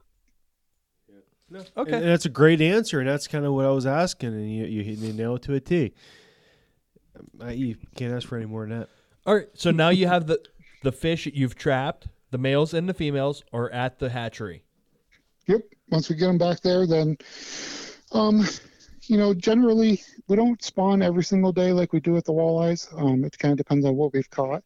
We like to be able to take large sums of eggs because then as we're hatching them and going through the next 6 processes, it's nice to have large groups of fish on the same schedule. If we spawn every 3 fish we get every day and we have this tank at this stage and this tank at this stage and this tank at this stage, it just gets really confusing. So we like to try to wait. So we'll hold a fish in the hatchery. We put black covers over the tanks so they're out of the light. They get completely calm. They're just totally chill in there. You can take the cover off. You can reach your hand in there and pet them. They're not like freaked out trying to get away from you. They're totally chilling. So we'll keep them in there for 2 or 3 days and try to get like 12 females. So, and the weekend plays in there too. You know what I mean? So if we can have a weekend off, we'll take a weekend off. If we have to work through the weekend, we'll work through the weekend. But if we have 9 fish on a Friday, we'll spawn rather than waiting for 12. You know what I mean? Or if we have 3, we might even let them go if we've had them for 3 days and we don't want to work through the weekend. We'll maybe let those 3 go and just start over again next week because we want to have those big lots. I got a question about that. Yep. You're gathering these fish from multiple lakes around western Pennsylvania, correct? Well, no, we're only trap netting out of Pymatuning. Oh, you're not doing. The Union City crew does trap net, woodcock and Canadota and Edinburgh. Okay. looking So for wait, muskies what's to the brood to make stock? the tiger crosses. But as far as the purebred muskie program goes, we're just getting those out of Pymatuning. So what's the deal with the brood stock then, and why are we cut off from fishing certain areas because of brood stocking?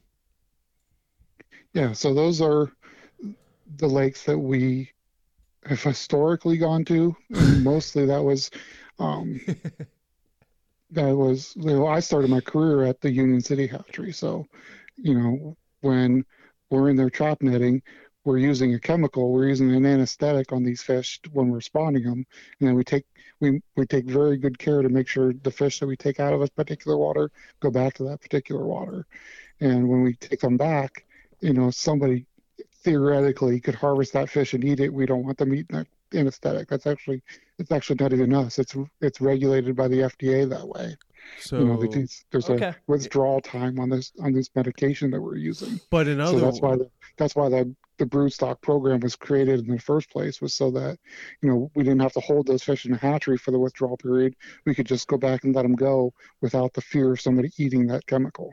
But what about the fact that, let's take Sugar Lake, and for instance, we are now cutting off a place that we can go catch pickerel, that we're moving from that fishery in a period where we are capable of fishing them because of brood stocking? It's I know Well, let me that's a understand what loaded you're saying. question. So That's a tough your- question because, your like, chance to go catch pickerel. well, you and can catch harvest pickerel shouldn't be anytime. affected by the broodstock lakes. Well, it shouldn't be, no, but because of the fact of that during that period of time when they're in the spawn and they're in close to shores, when a lot of people can go close them, catch them close to shore because they're spawning, we're not allowed to. You're not allowed to go in there and fish for pickerel or catch any ESOC species during a broodstock period. I don't think that's true. Oh, I know it's true because I tried to hold a tournament on that lake during that period of time, and He we wor- weren't allowed he- to go on there. He works there, Mark. I know, but during that period of March through, what is that, early April, you're not allowed to harvest any species or fish for any ESOC species on a broodstock lake. See, I could check into it and get back to you if you Yeah, want. we may need to on that one So because I can give you 100% answer, but I can tell you 99%, I'm sure, that because the commissioners actually, the broodstock program is very highly regulated, and it's something that if we want to make a change on it, and it actually has to go to the Board of Commissioners and they approve it, and it's very species specific. So Sugar Lake is in the muskie broodstock program. So during, from March through April, whatever that time period is, you cannot harvest muskies there, but you can still fish for them. It's just catch and release.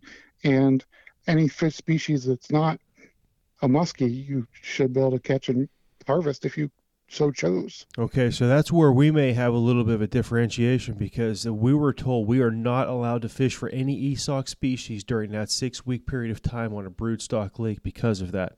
Regardless of it being a pike, a muskie, or a pickerel, we are not allowed. And they said you're not allowed to fish for them. So these regulations are intended to restrict harvest and fish consumption from designated lakes during the FDA-mandated withdrawal period. During these periods, fish anesthetics are used during the muskellunge, tiger muskellunge, hybrids, northern pike, and pickerel. From April 1st to May 31st, fishing for these species is permitted on a catch-and-release, no-harvest basis. It is unlawful to take or possess any tiger muskie, muskellunge, tiger muskie, northern pike, or pickerel. So with that, we were not allowed to fish for them or do anything of that nature. It said you're not allowed to keep them. Correct. But during that, though, too, they didn't want us to be in there fishing for them, though, either, because we were trying to set up like a tournament on there to try to at least kind of help with Sugar Lake to move and put, at least get people in there fishing for them. For the pickerel. But yeah, this is a catch and release only. So now you have a non-native species, but you're not allowed to actually take it out of there, even though it is non-native, because it's a catch and release only. Wow, that's really interesting. So I guess that was a loaded question for you on my end, and I'm I want to sorry. hear more about that, and it's something that, and that's something where like feedback from the anglers, like you're saying here, could help us manage that better. Because Yeah, I think and I'm Sugar sorry. Lake is one of those ones that usually doesn't get used anyhow, and if there was a benefit for it coming off of the muskie, And the again, close season for that period of time, I don't think the biologist would have too much trouble in doing that, especially if it benefited the water body by getting some of the pickerel taken out of there. yeah, So and again, I'm I'll sorry certainly ask because some questions. I kind of loaded that question for you. Because yes, you are allowed to fish for them, but you aren't allowed to take them out of there. So a pickerel is what I'm speaking of. Is yes, you're allowed to fish for them, but you're not allowed to keep them. So in a time period of that, they're in there spawning. They're easier to catch, but you are allowed to fish for them. But it's only a catch and release basis because of it being a brood stock. So Conneaut Lake, Canadota, Sugar, Woodcock, Edinburgh, and Howard Eaton, and there's a couple other ones other than that. But yes, you are allowed to fish for them, but you're not allowed to take them out of there. So even though we can go in there and fish for them, it's showing it's a broodstock lake, so we can't take them out of there. Yeah, do you think the pickerel would be harvested in there on a significant basis during that time? Well, I guess I don't know the answer to that yes or no, but I guess my response to that would be, why wouldn't they? We need to get them out of there. Right. But So Yeah, I guess that's agree the with answer. you. I think That- it's something that I'll definitely take to the biologists and see what they think about it, because I think if it's the limited amount we're ever going to use Sugar Lake as a broodstock lake doesn't outweigh the benefits that could happen with some of those pickerel getting caught. So I think that's an excellent point. But the bigger point that I've taken from this is all the pure strain are coming straight from Pymatuming. Yeah. So they're not coming from Edinburgh and all the other lakes. That's Union City. They're doing that. Yep, they're doing that for the tiger muskies. Okay. So all the purebreds are coming from Pymatuming, and that's all and they're all going back to the same lake that they came from. Yep. yeah, that's a great yeah. Because that was what was going to lead my next question, but you answered it by they're all coming from Pymatuming. So so genetically, all the fish running around in Pennsylvania, are they pretty Pymatuming centric? Yeah, and there's a few reasons we don't get too worked up about that. 'Cause fish genetics is something we think about quite a bit. We're doing some kind of overhauls with our programs, like largemouth bass program. We're trying to switch up the genetics a little bit there. So it is definitely something we think about. Pymatooning, the fish in Pymatooning are kind of special because back when it was stocked, the fish came from all over the place. Okay. So there was Lake Erie fish put in there. So there's, we see some spotted, fish that look like a spotted fish sometimes, or even half the fish looks like a spotted Lake Erie spotted fish. Yeah. Some of them were put in there from the lake, the Ohio River drainage. There was kind of a hodgepodge back in the 70s when a bunch of them were brought in. So there's a really nice genetic diversity within Pymatooning, and the population's so large that there's a lot of genetic diversity within the muskie population itself. It's not like a lake like LaBeouf, we wouldn't want to be, spreading the genetics from just those fish all over the state. But because it's such a large population, the genetic diversity is pretty good. So can I ask you a question about the hodgepodge of fish? Mhm. Does that have an effect from that being a 2-state lake? are back in the 70s when they were stocking it, and you got the hodgepodge of fish coming in from everywhere. Was that Ohio stocking it and Pennsylvania stocking it? Yeah, as far as I know, it was just Pennsylvania, but Okay. because I just don't have any records from Ohio or anybody alive to talk to that was back there doing that. But I do have some old, they're actually handwritten notes from the That's hatchery awesome. manager back then of where these fish were coming from. No, that's perfectly fine. I didn't know if that had something to do with it. Yeah, Ohio could have been doing something even more profound, than what I know about. But as far as I can find written, is the state of Pennsylvania bringing those fish in. Okay. So the fish, they're eggs now. Last time we got off basis. Okay. Yeah. So Last time we got off basis, we bring were the they? fish in, we spawn them, we hold them until we can take a big take of eggs. We run them through a disinfection process to make sure, we actually put them in some iodine, and we do it during a process where they're soaking in some water from their surroundings, so they get a little bit of the iodine inside the egg, so that any diseases pass from the adult to the egg. That kills any viruses and bacteria that are in there, and then they go onto our egg jars where they incubate for about 14 days, and then they hatch. Okay. And then, hey, from this point on, will you tell us when they got stocked previously and when they get stocked currently? Yep. Okay. Sounds good. So Okay. they're little bitty musky fry right now. Yeah. So when we hatch them, we have a kind of muskies are the only species we hatch in like these little floating baskets we put in the tanks, because our tanks are kind of deep. They're 2.5 feet deep, and you got to really bend over to clean out all the little eggshells and stuff. So we put them in these floating baskets that are only like 6 inches deep for the first couple of days right after they hatch, and that way we use these little hand siphons and we go through these baskets, just hours and hours and hours every day, pulling out every little chunk, every little egg, fungus, anything that's in there that's not a musky fry. So we want to make sure it's cleaned out of there. Is that the new guy's job? We actually all do it. I spend a lot of time doing it. Good. That's just because awesome. it's so important, to keep. If we get a little bit of, if we miss too many eggshells, they start to grow fungus, and then that fungus actually gives off some warmth. So the fry are kind of drawn to it, and they'll all cling to it. Come in the next day, and there'll be a big giant, baseball-sized clump of dead musky fry because they clung onto this piece of fungus, and it just grew exponentially overnight. And it can happen that fast. And how do you know that? Because it's happened, right? What do you mean? No, I said, how do you know? Because it's happened, right? Yeah, absolutely. Yeah, you learn from experience. We've learned a lot over the years, and now we're just super anal about making sure we have these tanks super clean, because we know that's gonna pay big dividends later on. So the little musky fry are there. They're all clean. Yep. What they're are all you laying on the bottom? They're born with a yolk sac. Okay. And they just kind of lay there on the bottom for the first 10 days of their lives, absorbing this yolk sac and growing a little bit.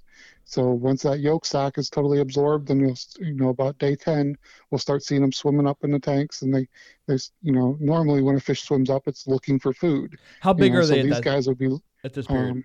How big are they? Yeah, like pinky fingernail size? Yeah, about that length, and almost, so skinny that they're see-through. They're just long and skinny, and about the length of your pinky fingernail. Okay. And so once they swim up, they in the wild, they're the last thing to spawn. And in the wild, by the time they're starting to swim up, the timing would be that the minnows in the lake are starting to spawn. So there'd be minnow hair fry everywhere, and that'd be their first food source. So they're looking for something moving. Now, in the past, even before my day, they would send crews out in the boats out into the water every single day and just run nets through the water, bringing those minnow hair fry into the tanks. And they'd load the tanks up with that minnow hair fry, and that's what they'd eat that day. Then they'd go out and they'd gather them up again, and they'd just keep them fed that way, which was, as you can imagine, very, very labor intensive. Yeah, obviously. And that's how they did the whole process. I mean, they did that from, the time the muskies swam up until the time they stocked them. They had boat crews going out netting minnows every single day, and the muskies would eat how well the muskies ate depended on how well they caught minnows that day. And then when when July, August would roll around, the minnows were all big, and they were going towards deeper water. They weren't able to catch very many muskies, and they would go stock them at 5 or 6 inches. It's as big as they were at that time. So that was what the muskie program looked like, 20 years ago. And 20 years ago, when they stocked a muskie at 5 inches long, what was the survival rate of a muskie? Obviously not very well. Yeah. It's, when you say survival rate, that's a difficult thing to answer. I know it's a loaded we question. try to, when we talk about populations, we try to look at long-term trends and, catch rate success. Catch rate is something we can manage. If a biologist goes out and they put 4 nets in a lake and the nets are each in there for 24 hours and they catch, 100 muskies, that's 25 muskies per catch day. You know what I mean? Or you can break it down to catch, how many muskies did you catch per hour? With every hour of effort, you got this many muskies, and that's something you can repeat year after year after year. And then you can see the population go up and the population go down based on those catch rates. So, if we put 6,000 muskies in Edinburgh Lake and there's no way to go back out there and catch every single muskie the next year to know what percentage survived. You know what I mean? So it's anybody that tells you a catch or survival percentage is totally making it up or pulling it out of somewhere, because They're pulling it out of their there's no way to get that number. Yeah. But what we can do is we can look at how much we're contributing to the fishery and how much are we increasing the population, or we decreasing the population, which directions it going over a long period of time. But we can, to answer your question, we can look at, we had the exact same data back then. So the catch rates now are astronomically higher than the catch rates were back then. So we can surmise that the 5 or 6 inch fish were not surviving very well. But it was kind of a mindset too, because they weren't trying to create the kind of fisheries that we're trying to create today. They were managing for muskies to be a once in a lifetime kind of catch. They wanted them to be in the water, and if somebody happened to catch one, it would make the front page news. Look at this big fish that we caught. But it wasn't like they were trying to say, okay, anybody that's going out there targeting muskies, we want you to be able to catch them. That wasn't even a mindset back then. It was just get some muskies into as many waters as we can, and maybe some will survive, and maybe someday somebody will catch one. But now that's totally not the case, because we can go out to specific bodies of water and target them with freaking fly rods and have good days. That's so great. You know what I mean? That's what I'm saying. It's a change in mentality. Yeah. And it kind of came around through, some of the hardships, the financial hardships that we were going through. There was a lot of conversations within the Fish and Boat Commission when we were, we're looking for alternate funding sources. A lot of people I'll see on, Facebook chats, they'll say, "Oh, I can't believe you're raising the fishing license. New York lowered their fishing license." Yeah, you know how they did that? Their state legislature decided to give their fish hatchery systems, 0.1% of the income tax or the sales tax on fishing and boating equipment. That little tiny percent of that income tax or sales tax was enough to fully fund their hatchery system. So they said, well, we'll decrease the fishing licenses for people. We don't get any tax money whatsoever, zero. It's all fishing license sales. So we explored all those other options first. Yeah. When we were told no on all those other options, that made much more sense to everybody. All we're left with is the increased license sale. But I mean, it was bad enough. We're like, seriously, we were having trouble keeping the lights on. It's, it got to that point, and, that led us to conversations about, okay, why are people not buying fishing licenses? How do we get more people to buy fishing licenses? And a lot of people that think like me were saying, just kept driving home in these meetings, like, if we want people to buy more fishing licenses, we got to make fishing more exciting. It's not, and some people would, say that there's just too many options for people these days. Or people go bowling and they go soccer playing and there's just too many options, and they're not choosing to go fishing. There's just not enough hours in the day, and some of us would argue, Well, there's still 24 hours in a day. It's the people are choosing to do the thing that's exciting. If we make a fishery that they can go there and it's going to be exciting, they're going to choose to do that over, going bowling. We have to make fishing more exciting than bowling, not make fishing okay and just hope people choose it over bowling. Let's make it more exciting. Let's make it the best it can be. And eventually those kind of talks and that kind of thinking led to, you started hearing upper management in the fisheries biologist divisions starting to say things like, "Oh, let's make destination waters." That started to be like a key term, and then programs started to develop. And when they were writing these fisheries management plans on how we're gonna manage the muskies and the walleyes and channel catfish through the whole state of Pennsylvania, that idea of destination waters started leaking into them. And they started, not managing, instead of just trying to get as many fish in as many places as we could, they started putting minimum catch rates for successful waters. So when the biologists go out there and they set their nets to see what the walleye population is in a lake, they have to catch 0.6 fish per hour, or that lake is not being successful and we're going to put those fish somewhere else. And they did the same thing with the muskies. So that started eliminating some waters that were not successful from the long-term stocking plan, where we could put a higher stocking rate or what turned out to be larger fish, less fish, but larger fish into less waters, but at a rate that's going to make it an exciting fishery. It was a complete mentality change. Yeah, I'm totally on board, man. And I totally agree with everything you guys have been doing. Can you go through the change that has happened from the dudes going out throwing cast nets every day in stocking the 5-inch muskies to what's going on today? Yeah, and I can go into quite a bit of detail about it because I was involved in a lot of it. Yeah, I'm sure you were. That's why we called you, man. We're going to the it's source. It's kind of neat because when I got hired, it was right at the very beginning of the end of the let's go catch as many minnows as we can to can't we feed these things something else that's more cost efficient and also that is more easily obtained? Can't we get these things to eat dry food? And we were told, we went to a bunch of other states and said, have you guys ever tried this? And a lot of other states had tried it and some were having some success with it. But most of them had given up on it because it just wasn't efficient. You had to start with millions of fish and to end up with 100,000 fish that would convert over to the dry food, and then you could raise them on it. But you had to waste so many fish to get there that they didn't find it cost effective, and they went back to minnows. So we're like, okay. So then we just started playing with it and trying different techniques. And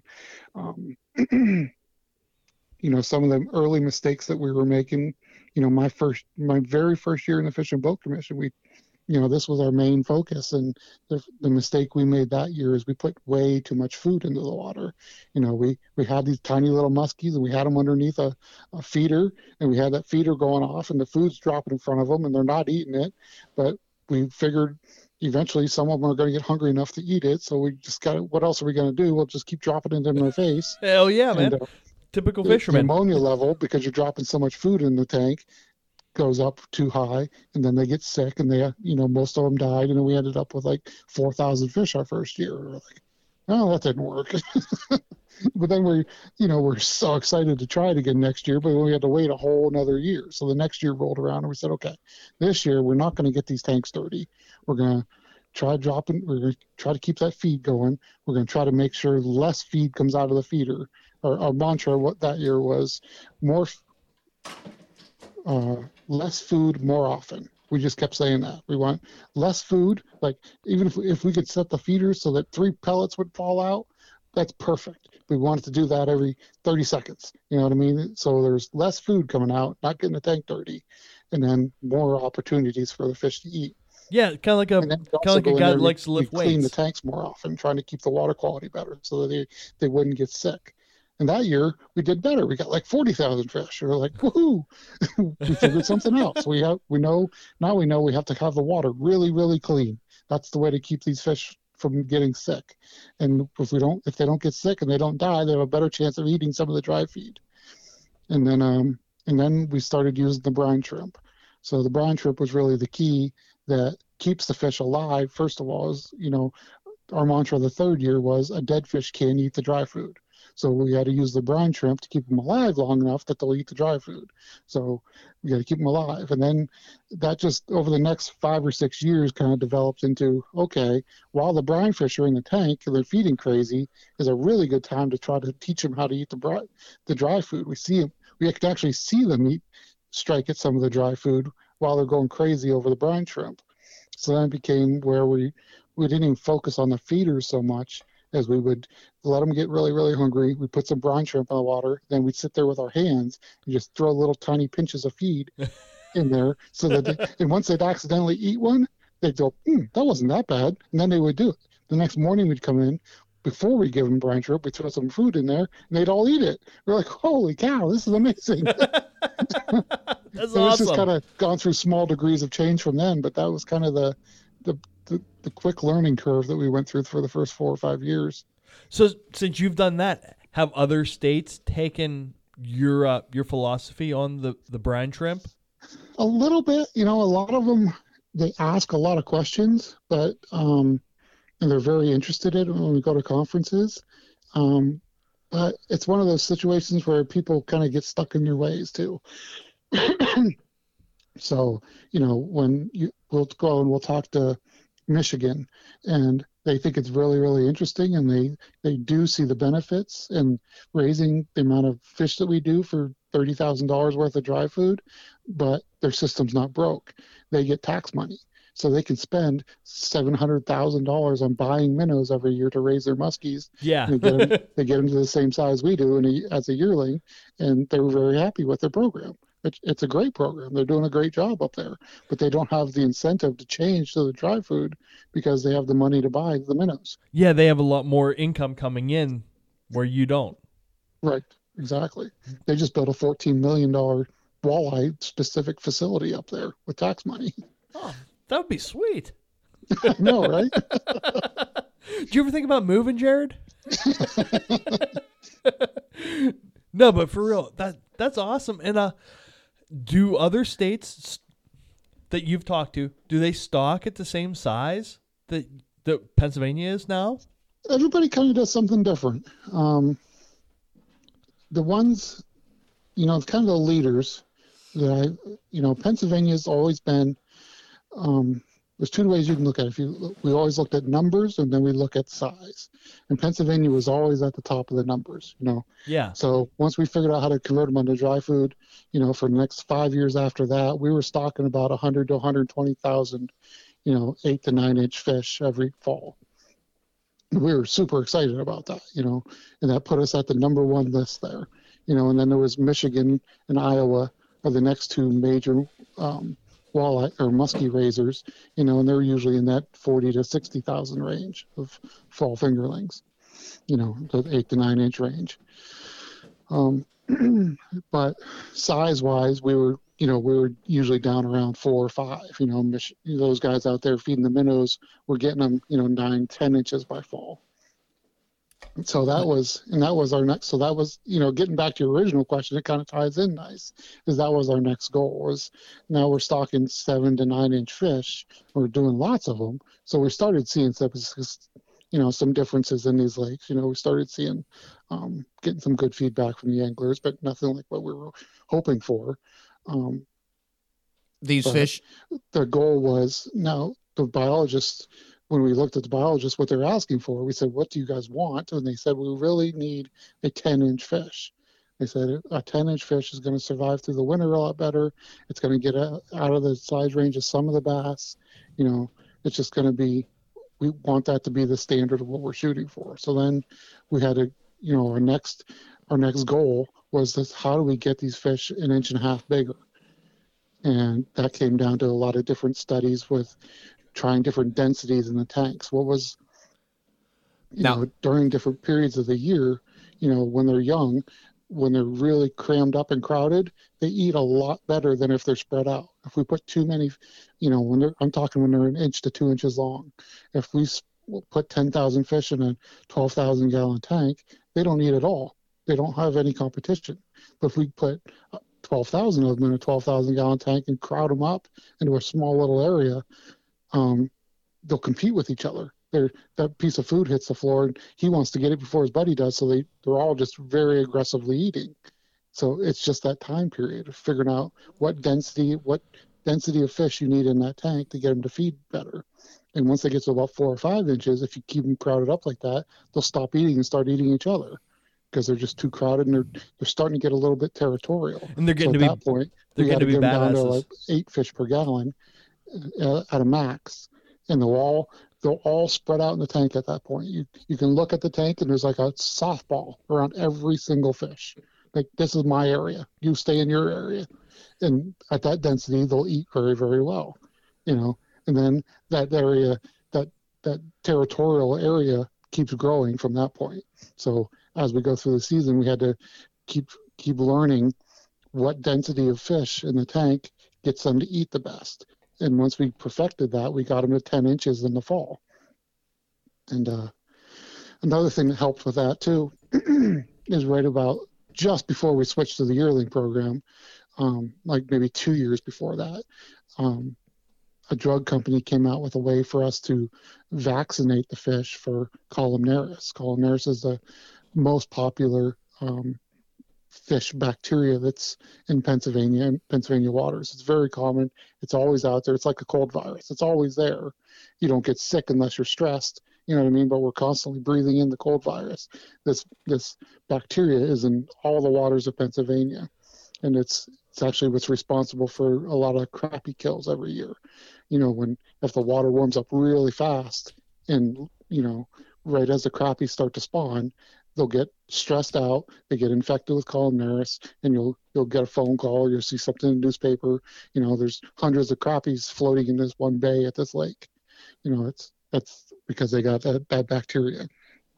So that's something we have to worry about in the hatcheries too. And we fought that with the muskies for years by saying, never ever raise a muskie above 70 degrees. If we tried raising them at 72 degrees or 74 degrees, it was just so warm, and a hatchery situation is already stressful for them. That warm water with the stressful situation, the columnaris infections would happen, and then the fish don't eat for a couple of weeks while we try to treat them with antibiotics, and we'll lose 10% of the fish or 20% of the fish, and it's just a bad scenario. So we never raised them more than 70 degrees. And it goes back to what I said before with that mathematical calculation. So we're getting as many calories into them as we can, but we could only get so much growth out of them at 70 degrees. Well, then this company came out with this vaccine. We can introduce columnaris, a dead form of the virus, to the fish when they're young, and they'll start building antibodies to it. And now all of a sudden we could raise the fish at 76 degrees, and they didn't get columnaris infections. So then we're getting as many calories into them as we could at 76 degrees. We started reaching that 10 inch and pushing the 10 and a half, 11 inches by fall. And all of a sudden, we're having big parties. We're finally meeting our goal. We got the density thing down to get them to 10 inches. Now we got the vaccine. We can raise them warmer. We're making 10 inches, no problem. Things are going great. We're starting to hear guys telling us the catch rates are going up. Everything's going great, And so then this all happened at the same time as the conversations we were talking about before with the destination waters. So then they started working on the new muskie management plan, and somebody suggested, I don't even know how it came up. It just all took off. Everybody had the same idea at the same time, and nobody has credit for it. And it just kind of happened that they were writing the new muskie management plan. And they said, okay, the 10-inch fish are starting to work really, really well. How are we going to make destination waters? And then they said, well, if 10-inch fish are working great, maybe 12 to 14-inch fish will work even better. Absolutely. And, the first time that was thought of, we didn't jump right into it. That's when we decided, well, how can we test that? You know what I mean? So the first step we did was we started holding like 2,000 muskies through the winter. And then we picked a few waters, like Edinburgh Lake was one of them. And we would actually tag with a coated wire tag. We would tag the fish and put them in there in this fall, like we normally would. Then we would hold some fish through the winter. We'd put tag in them in a different location and stock them in the spring. And we did that for like 3 years. And then when hatcheries would go in and catch those fish for the tiger muskie spawn, a biologist was there wanding these things and determining which one survived better, the fall fish or the spring fish. And what we found out is that spring fish survived three times better, 3-to-1. The ratio was 3-to-1. So Why- they survived 3 times better than the fall stocked fish. Why do you think So- that is? And that was just a timing thing. Okay. You know what I mean? That wasn't even initially when the study was set up. It was supposed to be a size comparison, but they just don't grow over the winter. You know what Yeah. I mean? We can give as many minnows as we want, just the water's cold, and we can't afford to. We didn't want. We could have heated up enough water to raise 2,000 fish through the winter and get them bigger, but if it worked, we couldn't do that for 30,000 fish. You know what I mean? We just couldn't afford to heat the water through the winter for that many fish. Yeah, we're So not we didn't Michigan. we didn't want to set our expectations so high that we couldn't reproduce it on a large scale. So we just kept them in the cold water, and then in the springtime they were stocked. And it just makes sense. You know what I mean? You stock them in the spring, they don't have to go through a long, hard winter right away. They're going right into the water when everything else is in the lake is having babies, and there's tons of stuff to eat. Yeah, when the know- black crappies are spawning and the bluegills are spawning. Yeah, Yeah. it just makes Yeah, perfect man. sense. It's a better time to spawn them. So that showed it was a 3-to-1, 3-time better survival rate just with the same size fish. So then we were like, okay, so that tells us this is going to work. And if we can get a couple more inches on these things, get them to 12 to 14 inches, we're really going to have something special here. So that's where it came from. So then we decided, okay, we finally made it to where we can stock 10-inch fish in the fall, but now we've started eliminating waters where the muskies haven't been working. So we're going to go from stocking, 80,000 fingerlings in the fall to, 35,000 yearlings. How are we going to do that? Well, we looked at the same time, Michigan and Iowa were also thinking the exact same thing. So we went to Michigan and said, you guys started this 2 years ago. What have you seen? What are your stocking rates that you're using? And they were using 0.75 fish per acre as a stocking rate. So we said, okay, that's a good place than any to start. So we'll start there. So when we looked at how many fish can we possibly raise up to that size as far as our density projections go, because we don't want to crowd them up because then they'll stop eating. We want to make sure that size growth is going to stay in there with everything we've learned in the past. And it happened to work out that 35,000 number worked out perfect for our densities and our raceways, but it also worked out that it was a nice amount that we could say the extra food and cost it's going to take us to hold them from the fall to the spring. It's that number is the cost to raise the 35,000 yearlings and the 60 or 80,000 fingerlings is exactly the same. So we didn't increase. It didn't cost us anything to try this. Was the big selling point. Yeah. So we're still spending the exact same amount of money on the muskie program, but we're going to increase the survivability of the fish. And Makes that- it a no-brainer, right? If you go to somebody and say, well, we're going to increase the muskie survivability, but it's going to be double the cost. Everybody would have wrinkled their nose up. But if it's not going to cost anything, it's going to be better. Hey, why not? So that was a big selling point. And that's going to up your destination fishing. Right. Exactly. Absolutely. And have you guys seen a bump in destination revenue since the muskie program has taken effect?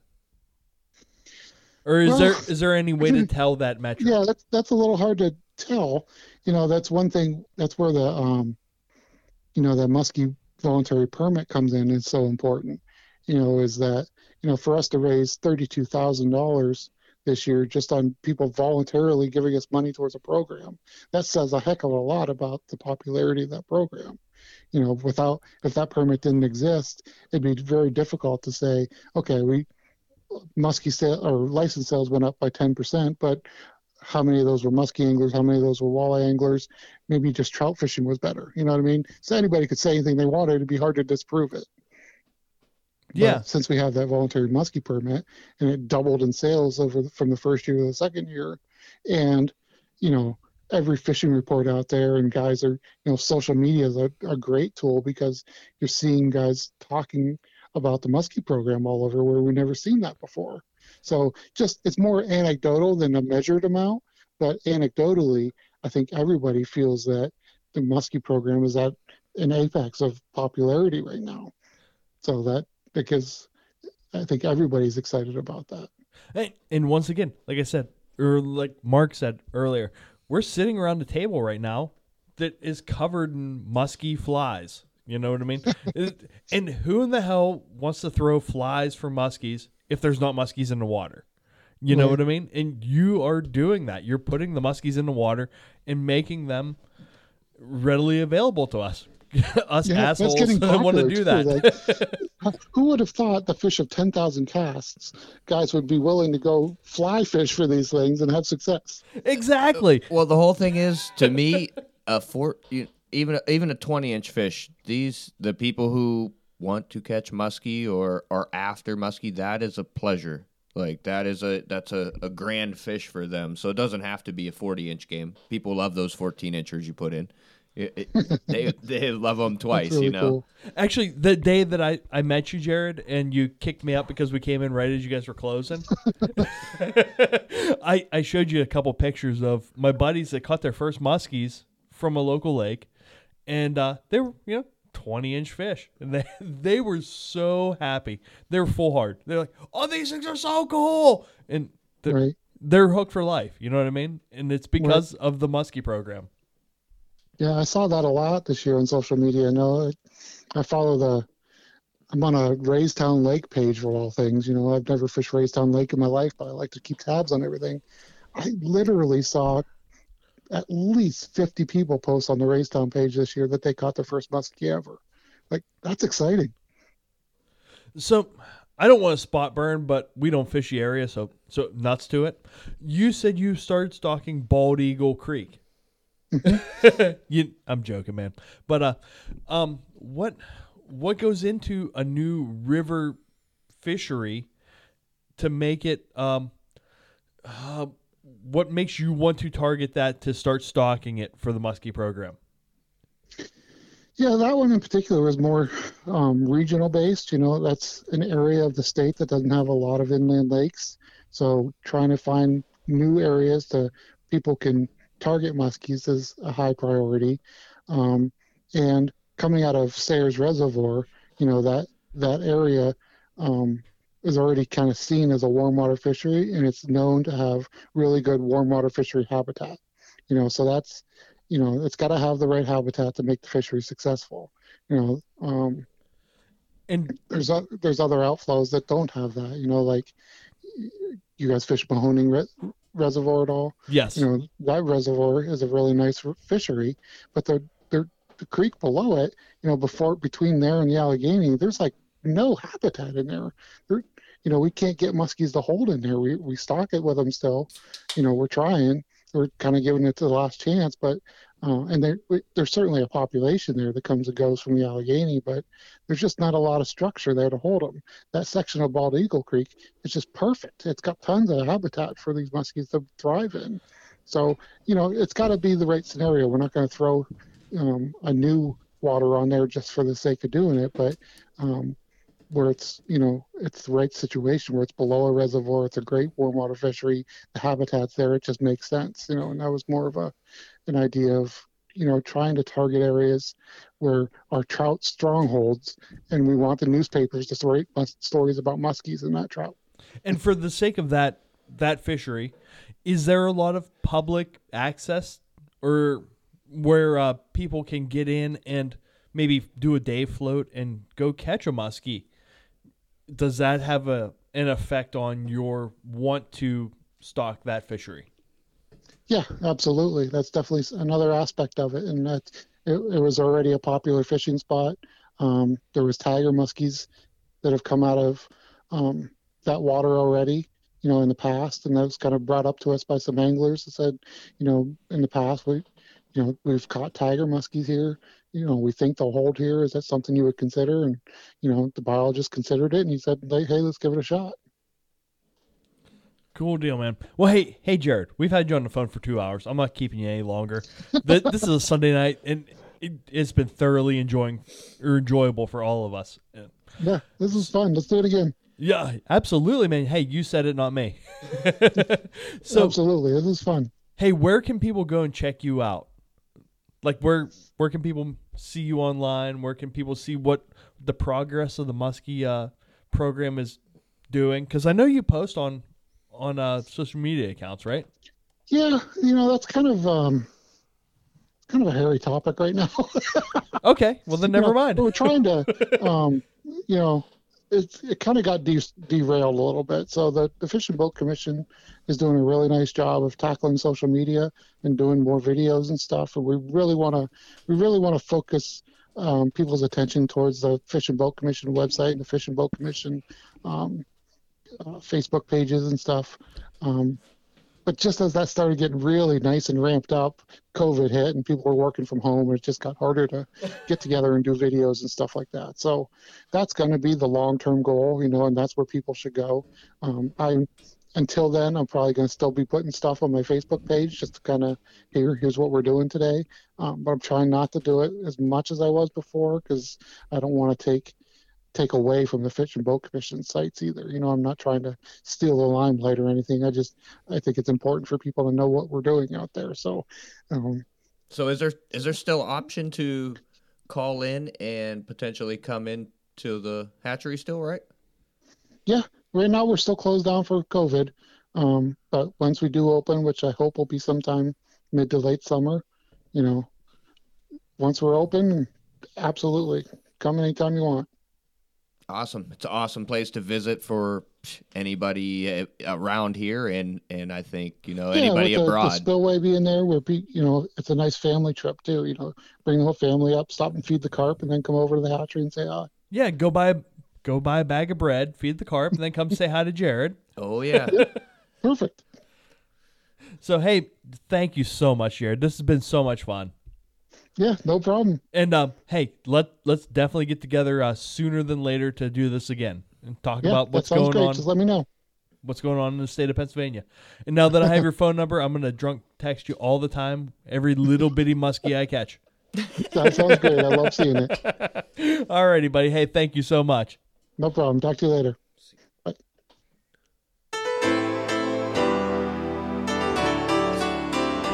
Not Pac.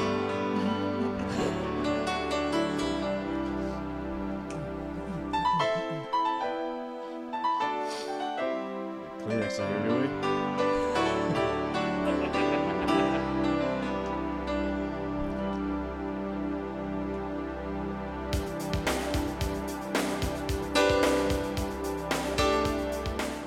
No, bro, it's not Pac. I know, but I like changes. We might throw that on next. There you go. This is a little Bruce Hornsby. That's a good tune. Yeah, man, it's just the way it is. Oh, yeah. No, I picked up some old fly tying stuff. I like old fly tying stuff, mainly because it's free, but I got some. It's original. It's the OG. Believe me, listen, when I like to read all the labels and little shit, like even there's some Neshannock Creek sports stickers in there that, my grandpa, he was old school fly tyer. I got tons of like Mustad 16s and all that little stuff now, so I got, definitely could tie that if I ever get there. But tons of feathers, all kind of weird shit. Just imagine, you know how we start like substituting shit, like, oh, this will work. Like, this is gonna be they've good. done that forever. You know what I mean? Yeah. And don't think that like beads in the middle is a new thing for weight. All that shit's been there, and your grandpa's grandpa did it. So to see some of that old stuff now, I got a bunch of like hackles and all kind of different shit, some older tools. I like that. Got a new, well, I haven't used it, but vise, all that shit. So maybe somebody else could sit there and What kind of advice you Man. get? look shitty. I don't know. It's old. It's a spinning one. I haven't grabbed it yet. It's over at my uncle's, but I got all the materials. Shit ton of stuff. There's Man. so much to be said about that OG stuff too. Oh no, it came from everywhere. Like now, look where fly tying stuff comes from. Yeah. Very few Well, places. Like I was You know? I was reading a little article from Kenny Abrams, and like he said, he goes, I'm trying to look at if you're trying to get a fly of a certain length to float perpendicular down, you've got to spread the back. You've got to take a short shank hook, like you were talking about. Take a short shank hook, spread the length out a little bit longer, spread the bucktail a little bit wider when you're doing that, so that you get the actual feather itself to sit perpendicular. So that fly drops perpendicular in the column. So what does that do? It gives an actual bait fish action. So that fish, that fly that you have, sits in the column like it's an actual bait fish, because it's all based off of. And them guys look back and they look at all them actual patterns and how they're designed and how they're done, because they're meant to do a reason. There's a reason behind them. Oh, yeah, like you're saying. So you take that fly and you take the hook and you base the hook off of how you're going to put the bucktail and how you're going to put the feather, and that fly sits in that column perfectly because of that. There's reasons behind it. And just so everyone knows, Kenny Abrams is the dude that made the flat wing, right? Kenny Abrams is the dude that made a flat link. And let me tell you, finding an illusions of fish, Watch that beer. it has been It's empty. it has been a nightmare. What a book. But it touches on what you're saying, because you get back into them old school patterns. There's them guys, they did them for a reason, because they knew it worked, and it still works to this day. Yeah, no, I came across a bunch of old shit. Score. It actually made me sit down and tie a few things, so I like fucking around with my new shit. But there was a little chunk of purple bucktail in there, and it was vivid. It was like Easter egg purple. I'm like, yeah, that could get used real quick. So tied up this little purple perch pattern, got some barred feathers through the back, some orange and black, and then what else? Green, for the perch. Some belly. The belly was a little bit orange and green, and the front, I tried my best on a Buford. It was a Buford. Double O. B-O-O. Boo. Well, you say that, sucks. but you know what? You But, know why? You know oh, why no, it's the Kenny perch, Abrams man. did? You know why he did yellow and chartreuse mixed together? Because when the light hits it through the emittancy of the water, it all turns into white. blue. Oh, no shit. So then all of a sudden, you have a fly that looks like it's lime green. When it's down in the water and the light hits it, it turns into blue. And guess what the fish are under the water? They're blue. So it depends on what you're looking at under the water. There's a lot to be said about what you're talking about right there. Yeah, no, it's money, man. Think I got a deep. new color to try. I like colors. I don't ever look past all our natural stuff, but I don't know. A buddy of mine, I'm not big on UV. I have never, and I know it's getting to be a big thing, but so, I love gear. I'm a collector, and this dude was like, look at these ripping wraps in my ice fishing box before we went up to Erie, and he flicks his little blue light on. I'm like, oh, okay, I see what's going on here. I'm like, those look like shit to me under the light, because I'm not Under at the all. real light. I'm not digging the color schemes. But when you did that, all that shit got put to the side. I'm like, well, that's like a hot blue, pink, red. Like, well, I'm not seeing the exact same lure as what it seems. So, yeah, But now, and that brings up a that's good new point. stuff. That's all new stuff, though. That is a new point, and that is new stuff. And yes, maybe it will work, but that brings up a point let's talk about. Where is UV light? Everywhere, Not right? only UV light, but does that bring up a thing? Is it necessary, or is it proper silhouette in the presentation? Because let's say that, okay, for the last 30 years, Is it not mandatory? people have caught fish off the same ways, but now all of a sudden you bring that into play and you catch fish, but people are still catching fish the other way. True. So is it Eyes or is no it- eyes, flash or no flash. Exactly. I mean, Is it more or less the fact that it's proper presentation with a proper silhouette? true. Or is it the fact that UV works? Well, for 30 years, proper presentation and silhouette worked. Now all of a sudden UV comes into play and people think it's UV. Can't. It's just it's a little icing on the cake. Yeah. Exactly. It's a preference, and So does that bring in the fact that maybe that is confidence, and maybe confidence makes you fish better? So be it the fact. I think if you Then- went out at night and did a little work with it and seen maybe some, because I think that might be where them differences are really going to 100%. come into play. Nighttime, I'm not a fan of glow. I don't even think it works, but they sell glow lures by the bajillion. Well, there's a reason why they the do. reason I state that is because I'm an advocate of black. People hate black because you can't see it in the water. But guess what black does? It absolutely throws the silhouette. Oh, it blocks all So, light. so no matter what it is, no matter what you look up, the silhouette is always there with black. I like black. I don't care if you can see the fly or not, because if fish is the fly, you keep your rod tip in the water and you strip set into the fish. But at the end of the day, if you think UV makes you fish better because you're going to have UV on your fly. so be it, whether it's because you fish it better, whether it's because your confidence, whether it is, so be it. Then go then fish with it. But at the end of the day, you could still accomplish the end results by fishing something different. But it depends on how you fish that pattern. It's all about the confidence, which you got to put time into something to build, which I don't have that in UV. Like I said, I don't have that glow. I don't either. I tried the glow. Like, believe me, maybe it's it's just a thing for other people or a gimmick, you know? I mean, I'm gonna lures try- are lures whether they're glowing or not, right? I'm going to try UV for the first time only because of the fact that Hairline's out of all black. Flies are flies. So I'm whether going to they're have UV. to use UV black. And other than that, you know what, at the end of the day is if I'm musky fishing, I'm going to throw black first and foremost. If it's bright and sunny days, I'm going to flow black over red with silver flash. And that's always what I throw. And it's not because of the fact that I can see it better. You're I going to don't- throw I don't UV care. black now, and you're going to like it. Well, no, somebody else's. My flies are already in my box. It's You're gonna gonna be have to, somebody like, else's. how do you mark them? How do you change the different? How do you know I- they're black? You're going to have to hit them all At with the the end light. of the day, to myself, I don't think it makes two shits of a difference. I think the fact of the matter is you have a silhouette. So when a fish looks up at the water, it's blocking the sunlight. Therefore, there's a silhouette. The sunlight hits the water. It provides a silhouette. The muskie can see the fish. They can see the bait fish. They see what it is. The closer they get, the silhouette's there. Everything's flash that's synthetic to me, damn near. Is Well, what and- I and think. think about another You thing know too what is I mean? let's say you throw a whole bunch of different colors in it and it looks good. And you know what? And I'm going to go right back to Kenny Abrams because this guy, I've started to study and I've started to look into what he does with stripers. Can, Okay. can I say something Yeah. before you get into this? Yeah, absolutely. Because remember, like 3 years ago when I told you guys, fish don't miss flies. Correct. You know, you guys were no. No, They're no. missing the fly. No. I didn't catch that You one. said they miss flies. No, I said fish don't miss. Okay, well, I you said always fi- say they did. I said fish don't miss Because I always you said and that- Jay. No.